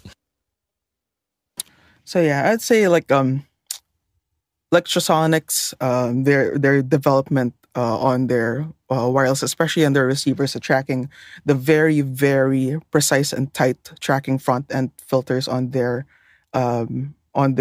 receivers are. I don't think, at least in my experience, anything compares. Like say with the current generation of the 822 receivers. I don't think anything compares to it in the market. Even like the 411A that was released 15 years ago, not many other systems compared to the performance that receiver gives. Like to the point that say if I'm shooting on location, like I'm not as surprised anymore, even if say I hear transmission or I see transmission on my receivers from hair and makeup that is maybe a block and a half away. It's the performance. There's a reason why they are the industry standard in film and TV, and pretty challenging and used in very challenging environments. I know like Andrew Jones and the rest of the guys at Deity have done a lot to bring like good performance wireless to a much lower price point. But for wireless, you really get what you pay for, and yes, you pay $3,000 or $4,000 for each channel. But if you are doing mission critical work wherein failure is very expensive or unacceptable, you really want to go with the quality wireless. Ronnie? Well, being at NAB is surely a nightmare, and not intentionally using the word sure. But as an answer to the question, the L series from Electrosonics are really good. They use a lot of batteries though, so watch the battery meter all the time and bring extra batteries in your pocket, which we had a situation about. The other question was how did we tune it? We used the Smart Tune, which is actually actively scanning all the frequencies and finding an available one. That worked all the time, and we had no problem whatsoever using that. Just watch the batteries. Alex? Yeah, just to underline, I mean, when it needed to work, I mean, we were doing so many things that we're trying to get so many variables to work, as you can see from that layout. What we didn't want to have to think about was the wireless transmission and whether it was going to stick around or break up or do other things like that. And when you put an electrosonic system in, you know that that part's going to go okay. At some point in the future, we want to test some of the sound devices stuff, to see. But from all the stuff that we've actually used, electrosonic has been the kind of high watermark for us. Next question. Next question is from Jonas Dattel in Stuttgart, Germany. What was the biggest challenge with 5.1 streaming? Mickey, start us off. I think, at least from my point of view, the biggest challenge, because 5.1 has been done for decades now. The biggest challenge, I think, earlier on in the process, and Alex was heavily part of this, is figuring out the proper encode into AC3. In terms of this specific project, the biggest challenge was getting time to test. Yeah. Well, and part of it was pulling everything together, and then all the pieces coming. We were lent a lot of hardware, and all of it showed up right before the show. so we were just landing. We're going to be doing some more testing over the next couple of weeks, from a variety of locations, because we're getting ready for potentially covering Cinegear, and we want to make sure that we take the lessons and figure those things out. But we're kind of working through that right now. Jeffrey Powers. So for my 2 minutes of being the ambisonic manager on the crew, I would have to say it's pointing the microphone in the direction to make the 5.1 actually work. As bodies move around, and Alex and I can't think of his name. Sorry. Javier. As they were walking around, that if the ambisonic microphone was in the wrong spot, wrong direction, then it kind of threw everybody off. If Javier was on the left side and he was actually on the right side, things like that. But then there was just that small crew that has to work very tight knit to stay in the distances that they need to stay in. And so you've got one person on the camera, you got one person holding the mic, you got this cord that's basically being a tail.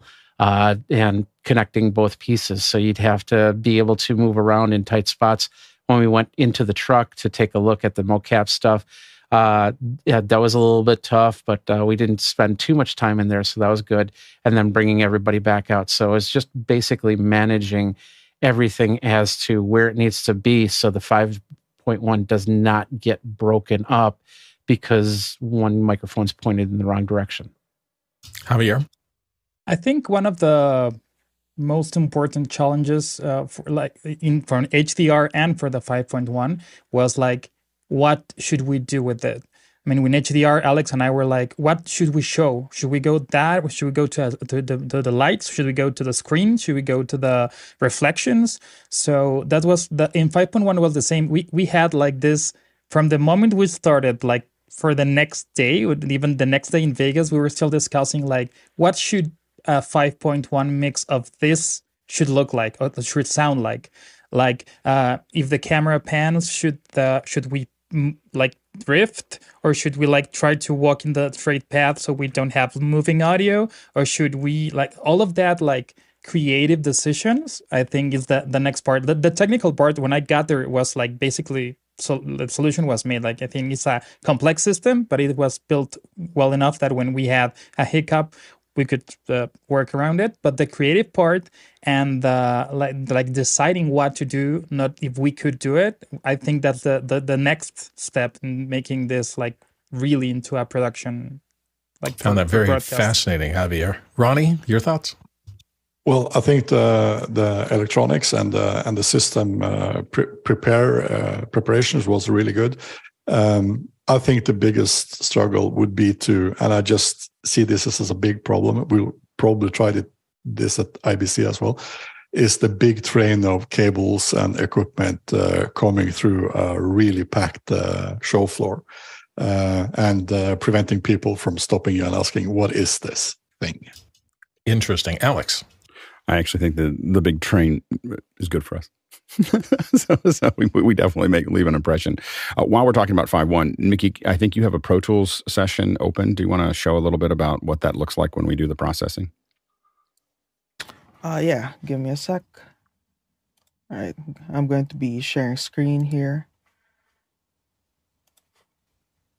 Okay. So, all right. So here we have, and just so you guys know, this is an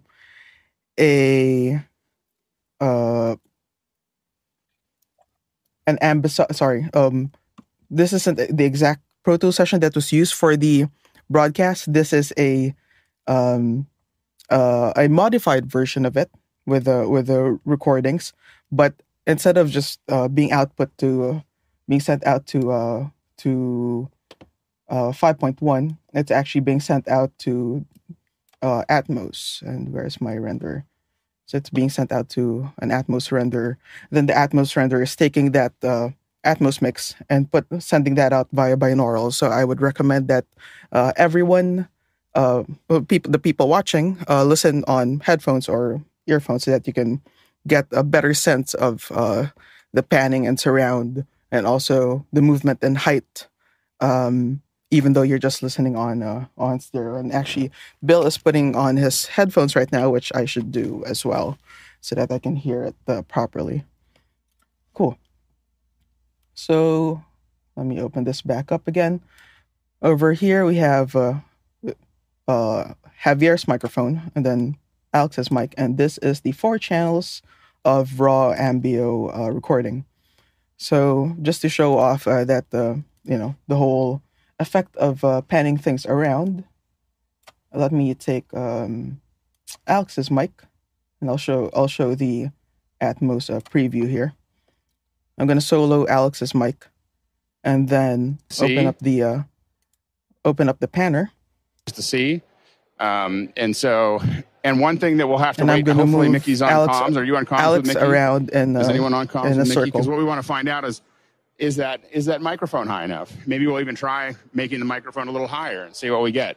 But we'll see how that goes. So here we're standing in Central Hall, and so this then I'll keep Alex down here, come up this way a little and bit. I'm We'll gonna bring him up in terms of height, so up to the ceiling. It's a big place. So we're really excited to see what this all. We're going to go down here and look at a couple things, but we're really excited. And here down. You can kind of see. A lot of times I just go out here and I look. I'm always surprised that more people don't put these flags. I'm not entirely up, sure how well that's coming through over a Zoom. I look, I'm like, I got to find it. I'm There it is. Reset Alex back to dead center, really where dialogue should be. It's about I'm gonna open up Javier's mic as well. The holes. Yeah. So we've spent 2 hours walking, and you get So that's just the 2 handheld mics. No, absolutely. Yeah, it's and some of the best stuff is found in the in the back of the back, the little then little I'm booths. gonna unmute the ambisonic. There's more little booths than there used to be. Ambio. When I used to come to this hall, it was all just massive booths, and so it's really gotten a lot more democratic. I mean, we have the Sennheisers and the DJI. Bring up the Ambio a bit. And have a lot of stuff, but there's a lot of little vendors. I will say, I think Central Hall is kind of the cool one this time. Yeah. Let's come down and take a look at some stuff. And I think that you can hear a lot more of what. For me, you just feel a lot more like you're there, but we're still coming in clear through that center channel. So and right now I'm just playing the Ambio out here. And during the show, I used the HarpX plugin to do the decoding from the Ambio A format to out to 5.1. Well, now we're decoding it to Atmos. But for today, I'm going to switch over to using the Rode Soundfield plugin. Just because, and this was showed off by This plugin was demoed by Jeff Francis last week, I think. I'm using this now simply because it's way more visual than the HarpX plugin. I went with HarpX for the show because I wanted something that I know is simple and will just work, especially because we did not have time for testing. So that's the Ambisonics plugin. Ambisonics microphone still playing out, and then I'm gonna go over to a portion of the multi-track recording that contains that has wherein they had a PA system playing in the background, and took a screenshot of the video, and it was here behind them. Is my cursor coming? Yeah, my cursor's coming out. Behind them is there was a stage with someone speaking out on PA system.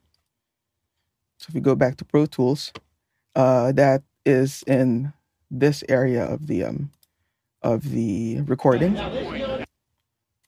At some point, Edwin's going to look at us and go, "Battery, Aziz, battery." All right. So let's keep on. And no one probably knows that reference. That's a True Lies reference. My favorite. So you can see there's a lot of energy.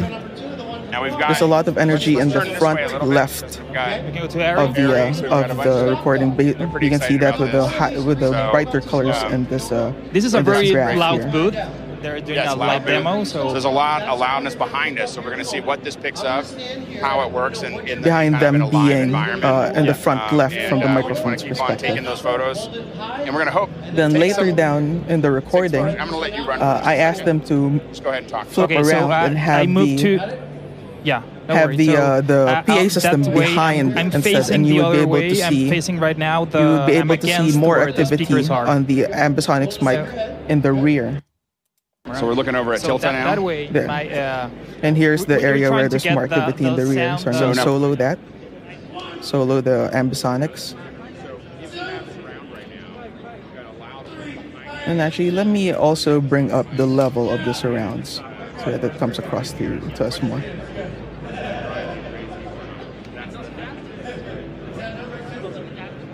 So that's definitely an advantage with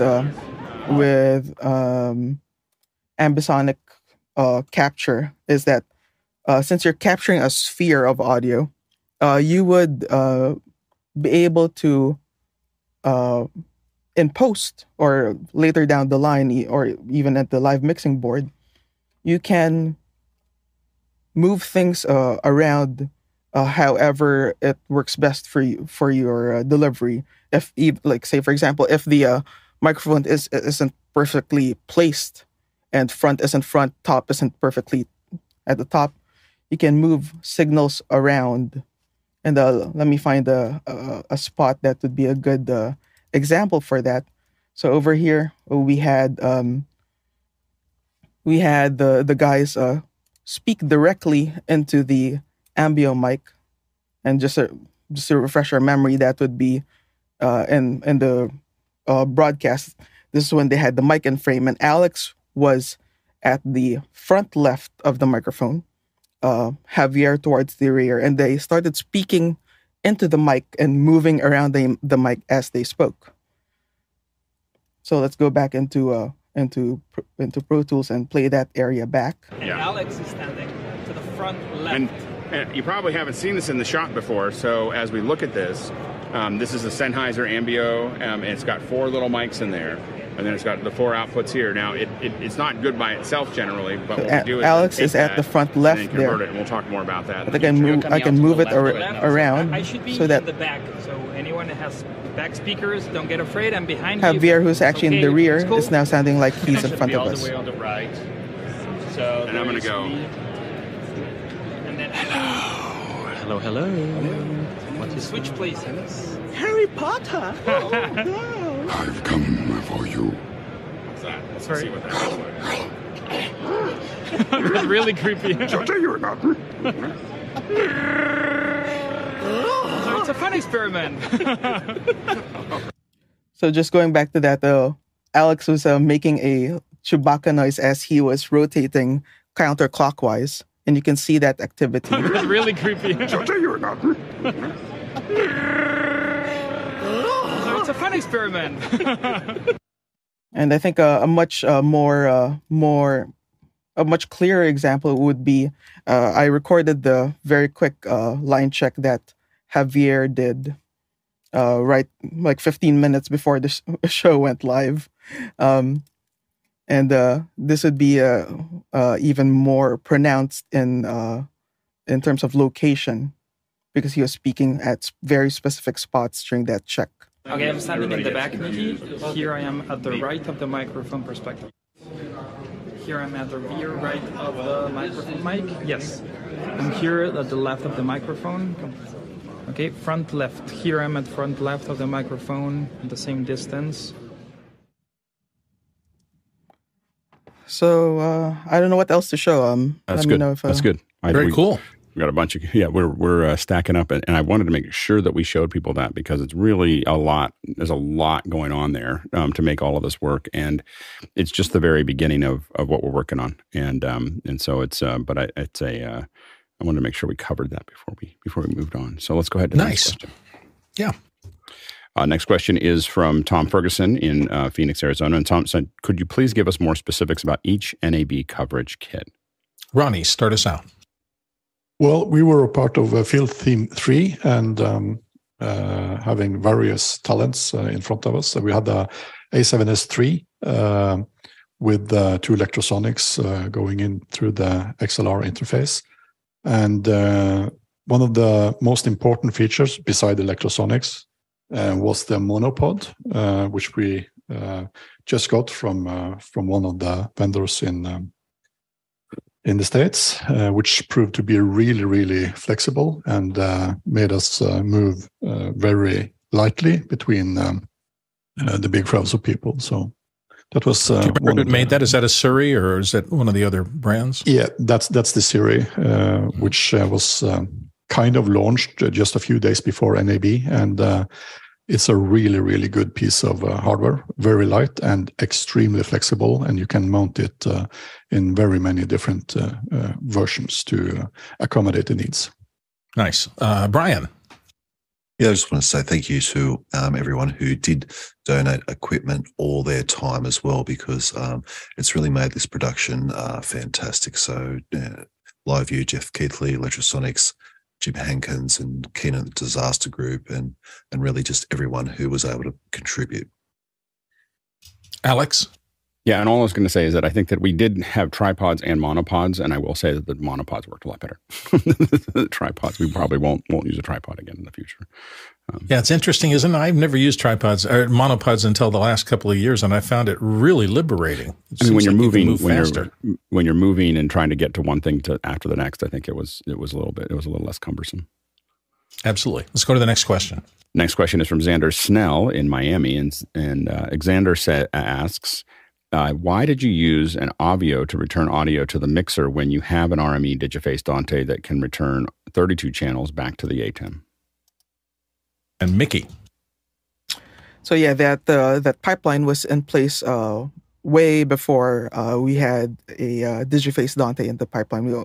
I think the Digiface Dante only came in early January, was it, Alex? Yeah. While the analog pipeline was in place since for a year, I think. Let's go to the next question. Next question is from Jim Wilkins in Marblehead, Massachusetts. With all the audio processing and Ambio decoding plugin, how did you adjust lip sync timing and where in the chain? Mickey, was that a problem? Specifically for the 5.1 HDR test, the sync was dialed in at FS HDR number 6, where the embed was going on. For the regular office hour show, sync is dialed in at the X32. There you go. Next question. Next question is from Greg Greckmeyer, and Greg asks, Peter and I spend a lot of time bringing AH along, after hours along, but my exhibit coverage was rather random and not planned. What would be the goals for the after hours for future coverage? Alex, you want to address this? Yeah, one of the things that we're really thinking about as we look into the future is still having it be somewhat random, but have it be something. I don't want to. What we don't want to do, we want to get more kind of split the difference between what we did at NAB, which is we just kind of roamed around, versus what we've done in the past, which is highly structured. And so I think that what we're looking at is, if we look at a 2-day event, the first day would be after hours, and it's still a lot of people spreading out and just looking at a lot of things. And then you have a more organized process in the second day where we're actually using the live views and interacting with it. But we use the after hours as a way to kind of show everything and have us talk about the things that we want to see on the show in more organization. So people are kind of, again, the producers are kind of part of that creation process. Jeffrey Powers. Yeah, and doing this, I've done after-hours stuff, not only for this show, but for other shows, and like CES and Infocom last year. And the one thing that I found that was very useful was if I get to a booth where I don't know everything about this booth, there might be somebody that's, kind of got the down low on what to look at and be able to kind of focus in that way for the regular show. But other than that, it's just way too hectic to try and plot out a game plan, especially when you're doing something for after hours rather than doing something that is going to be in the live production or anything like that. Because then that way you can kind of plan with people in the booth, and instead of just walking up and shining a camera in front of people's faces. So I think, you just have to do what you can do, and then and get as much input from the people that are watching, and hopefully to make the live show even better. Let's go to the next question. Next question is from Javier Alfaro in Mexico City, and Javier asks, is there going to be an edited version of the 5.1 feed? I really want to watch and listen to it. Alex, is that we're possible? probably not going to make it public, but we will have, we'll cut some samples out of it, and we'll put it somewhere in Discord in the not too distant future. All right, next question. Next question is from Jack Rupel in Breckenridge, Colorado. Ambisonic mic and processing solutions are very expensive. Is there a way to use my own microphones and computer to achieve the same results? Mickey, what do you think? Yeah, you can sort of build a more affordable solution with a double MS system. I think Jeff Francis touched on MS microphone technique, mid-side microphone technique a week ago. A double MS is essentially would consist of 3 microphones, 2 cardioids, one facing forward, another facing back, and a figure 8 microphone to capture the sides. And you can, from those 3 microphones, you can derive a quad output, and that you could also, I guess, in a sense, combine the left and right output to create your center from that, or actually just take the cardioid mid microphone and send that out directly to the center channel. That's a more affordable solution to be able to capture some sort of a surround field with just 3 microphones. Next question. Next question is from Roscoe Jones in Madison, Indiana. Much like NAB used to have more dedicated halls, might there be a day when office hours is simultaneously dedicated streams from a large show, audio, video, IP, AI, VO, FO? And finally, when should we, quote unquote, flip the trade show? Alex, what's your thinking on this? I know you've articulated. Eventually, the goal is eventually, if we were big enough, we would have multiple channels. I think it'll take some time before we really need to do separate tracks for all of those. It could be years before we get big enough to do that, where we had, I'd rather, if I've got 4 days, I'd rather have a 3-hour section on audio and a 3-hour section on video and a 3-hour section on something else, so that what we don't want to do, what we want to avoid as much as we can is FOMO, fear of missing out, and having people, because we're so conversational based, it's not just coverage, it's people being able to be there and ask questions and be part of that conversation. So we'll try to keep a single path for as long as we possibly can. But when we start having we just can't get to it all. We're not there yet because we didn't broadcast from the time the show opened to the time it closed. And so because we didn't do that, we're still not at capacity, and we're still going to take us some time to get to that capacity, and then we can make it more efficient. Like one of the things we're talking about is you could have a live view with 4 Teradecks and the Rangers, and we could be jumping back and like popcorn in one venue, and just jumping from one thing to the next. And that's the stuff we haven't started to even do yet. So I think that there's a lot for us to go before we start breaking up into those. As far as flipping the trade show, I think showing videos about all the things that are coming out before the trade show and then going to take a look at them, I think we should do that as soon as we can. Let's go to the next question. Next question is from Gordon Lake in Los Angeles. And Gordon asks, could the audio feed go out analog from the X32 rack to the ATEM switcher, or does it have to first go through the Dante device? Mickey? Yeah, it could be wired up directly from the X32 into the Constellation. This, similar to the question earlier, this pipeline has been in place prior to it's a legacy setup, I guess you could call it, when this X32 rack was in a completely separate rack. So we had wired it via Dante for ease. Next question. Next question is from Douglas Carmichael, and Douglas asks, wouldn't Dante MADI converter be a better way to send audio to and from the Constellation because it would have a DA-AD stage? Mickey?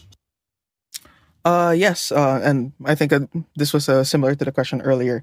Well, the Digiface Dante was not around when this pipeline was first built out, and it would require coordination between someone to do tests and also someone to physically wire in the Constellation via MADI.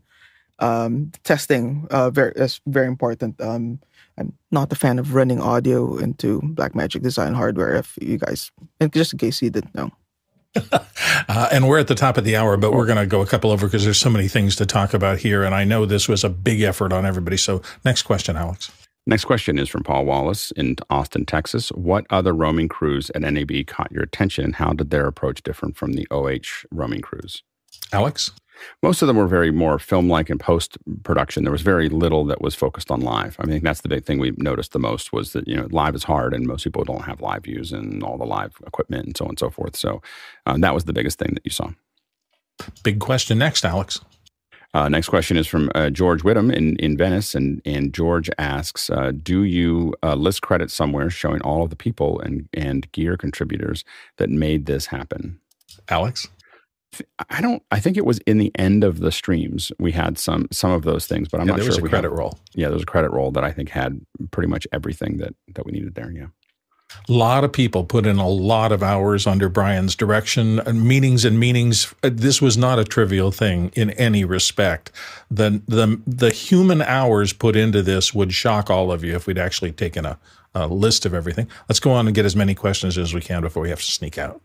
Next question is from Greg Greckmeyer, and Greg asks, can you briefly discuss the use of LucidLink? I know we used proxy 720p files to help editors. Not sure how much that was useful or helpful. Nobody weighed in on this. Alex, did you have any LucidLink? Did you hear any reports back? LucidLink worked very well. I mean, LucidLink we've been using this for show after show, and we found it to be, just a really core piece of what we're doing. I think the challenge we had in this case was the bandwidth from the venue. So while LucidLink worked great, getting things up and the press, and we, that's probably an area that we're going to explore, is probably to have somewhere offsite that can, that has a lot of bandwidth that can get us out of the venue. So that's the next thing for us to challenge. So while LucidLink has proven to be very useful, and it's useful, and it worked well here, the problem we really had, and we didn't get as much out as we'd like, is because at the venue it was still pretty slow. And the problem is that we also realized we had Disaster Group. Keenan let us use his modem as well. The problem is the files we were generating were just massive, and so even with the wireless, it was hard for us to move files to do live streams. The Disaster Group would be perfect for that. It's really small, really easy to use. We were really happy with it. But to move these giant gigabit files we really needed a gig connection or a 500 meg connection, something like that, and we just didn't have that on this one. So we're working on making sure we have a solution for that in the future. I want to give Brian just a second for the last word, because you were at the top of the pyramid of all the people who did this. Any last thank yous or comments you want to make before we move on? Just looking forward to the next show. So stay tuned, and thank you to everyone, especially thanks to Alex, because, it's having the ability and freedom to be able to do these things that brings everyone together. So thank you all. And I just want to thank the whole team. Again, we're doing things and figuring things out together that you can't figure out by yourself. We can't figure out. The reason that we're starting to push this outer envelope and show this is because we have people all over the world thinking about these things, trying to figure it out, having some things succeed, some things fail, some things somewhere in the middle. But we would never be able to figure this out on our own. And there's no one that's doing this. So at this level. So really just for everybody, there was over 50 people on the team total around the world. And we just want to thank everybody for taking part in it, because it's what makes it possible. And we're going to be doing it again soon. Our thank you end of shows for everybody who is involved, particularly today. You saw how many people it takes. When we say it takes a village, you got a little insight into how many people it took us to do this kind of live show. Well, we do office hours every single day. So without our three-legged tripod of constituencies, that is the producers who are here. You're asking your questions and feeding them in. I'm sorry we couldn't get to each and every one, but there's so much technical information. I really enjoyed today, and I learned a lot, even though I was involved in the show directly. So I hope you did the same thing and felt that we covered as much as we possibly could. To the panelists who worked that show and who work this show every day, thank you for coming here. Without people answering questions, this would not happen. And the back-end crew, you are always magnificent each and every day, and you make all of this possible. Without them, nobody'd say anything. You have a black screen. That's unacceptable. After Hours takes off right now. Thank you for watching, and we'll see you all tomorrow.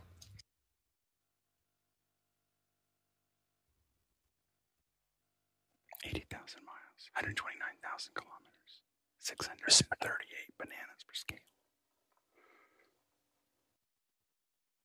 I have to figure out why I'm not getting stereo through my mix pre. Something's not right. Oh, I think I know what it is. Anyway.